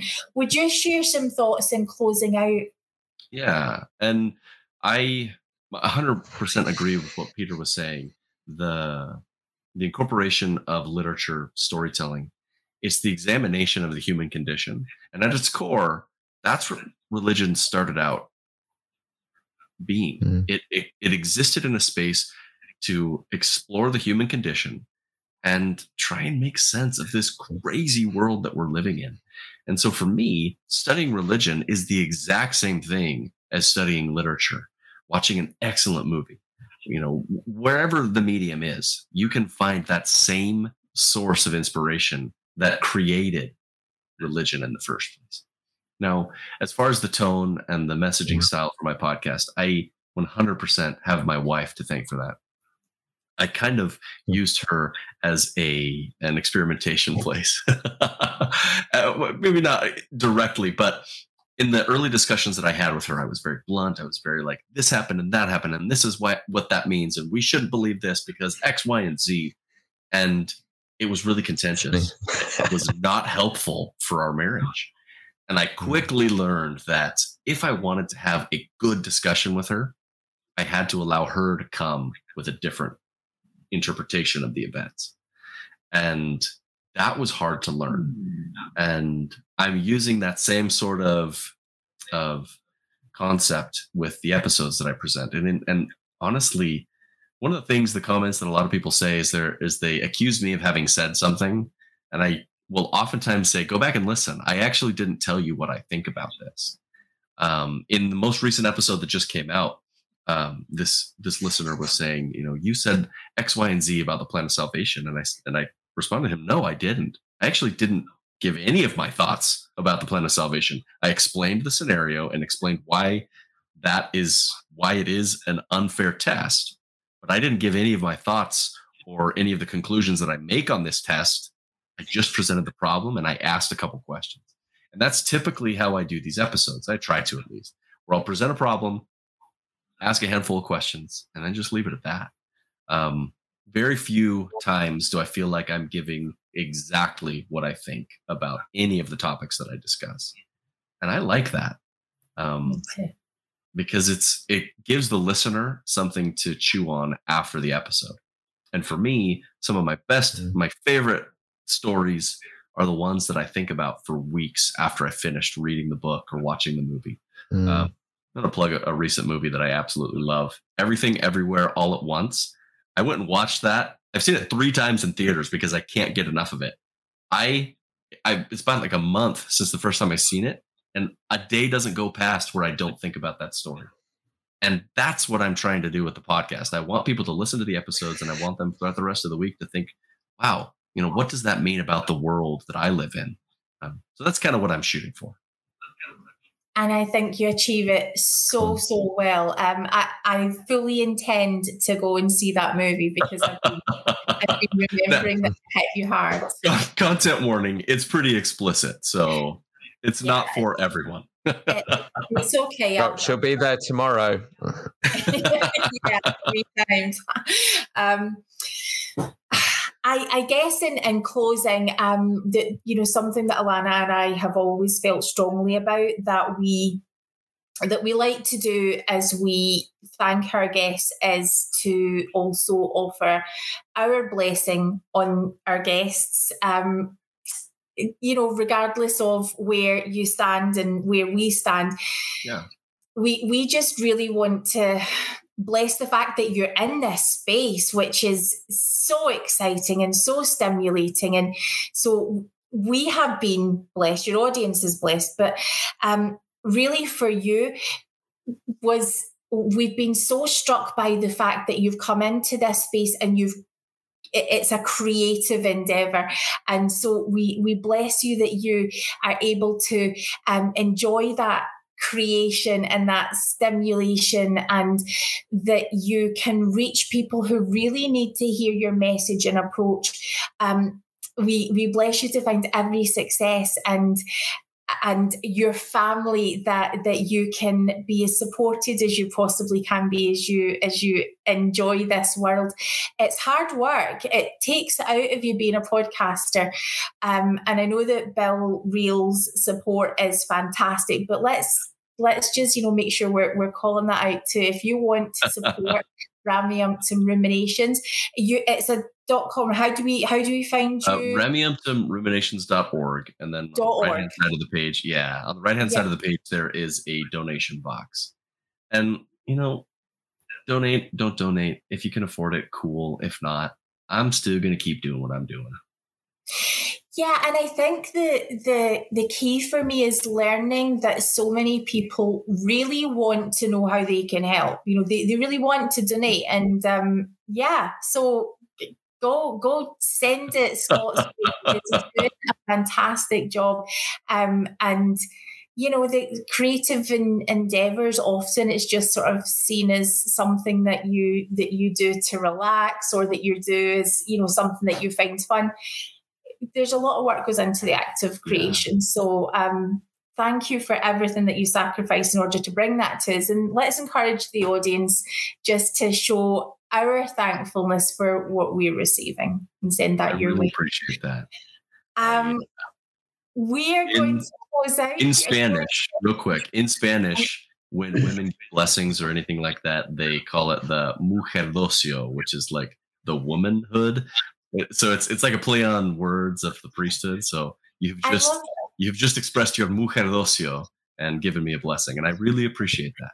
I did not know that. Thank you so much. And I have homework. I need to now go watch Star Wars, right? So much. Find the story that jives with your soul, and that's what you should do. Well, that sounds really thoughtful and things, but you know, so Alana has a daughter, and Charlie and I, my husband and I, you know, we all spend a lot of time together, and Charlie has berated this woman for the lack of education at Star Wars. So it's kind of not really been an option. It's considered a huge character failing. And I just made the mistake of saying back to Charlie, well, someone will need to educate me now. And he's like, yeah, me. And I'm like, and he will do it. Star Wars. Lightsaber battles. But so we will be catching up. Thank you so much for joining us tonight. Especially as this is light relief in amongst some of the really serious stuff that we're dealing with throughout this month. We're going to ask you to join us next Sunday, where we've got a scheduled chat. We've got Sam Young is coming on this month. We've got Dana Kimball, a survivor of abuse from a high-profile, a relative of a high-profile church leader. We're talking about lots of things related to this broad subject of abuse. Through this month, we're talking about domestic violence, and we're also going to be having a charity and organisation that supports children who have been victims of children and adults who've been victims of childhood sexual assault. If you need any support with any of the issues that we're discussing this month, or even that we've talked about tonight, please do reach out. We will put links in the show notes, but we want to just sort of keep that as our focus tonight. So yeah, go listen to Rameumptom Ruminations, listen to Peter's latest episodes. Alana and I will be back with you super soon, and you'll have a blessed evening and blessed journey. Good night, everyone. Good night. Thanks for having me. Hey, you made it to the end of the episode. This is quite a bit longer than my normal episodes, so I'm not sure that many of you are going to get to this part, but that's okay. I had so much fun with my time over there with 21st Century Saints, Jane, Alana, and also Peter Bleakley. I look forward to being able to podcast and chat with them on other subjects down the road. So to those of you that are still here after 2 hours, which is much longer than my usual episodes, thanks for sticking around. And I hope that you have an excellent day.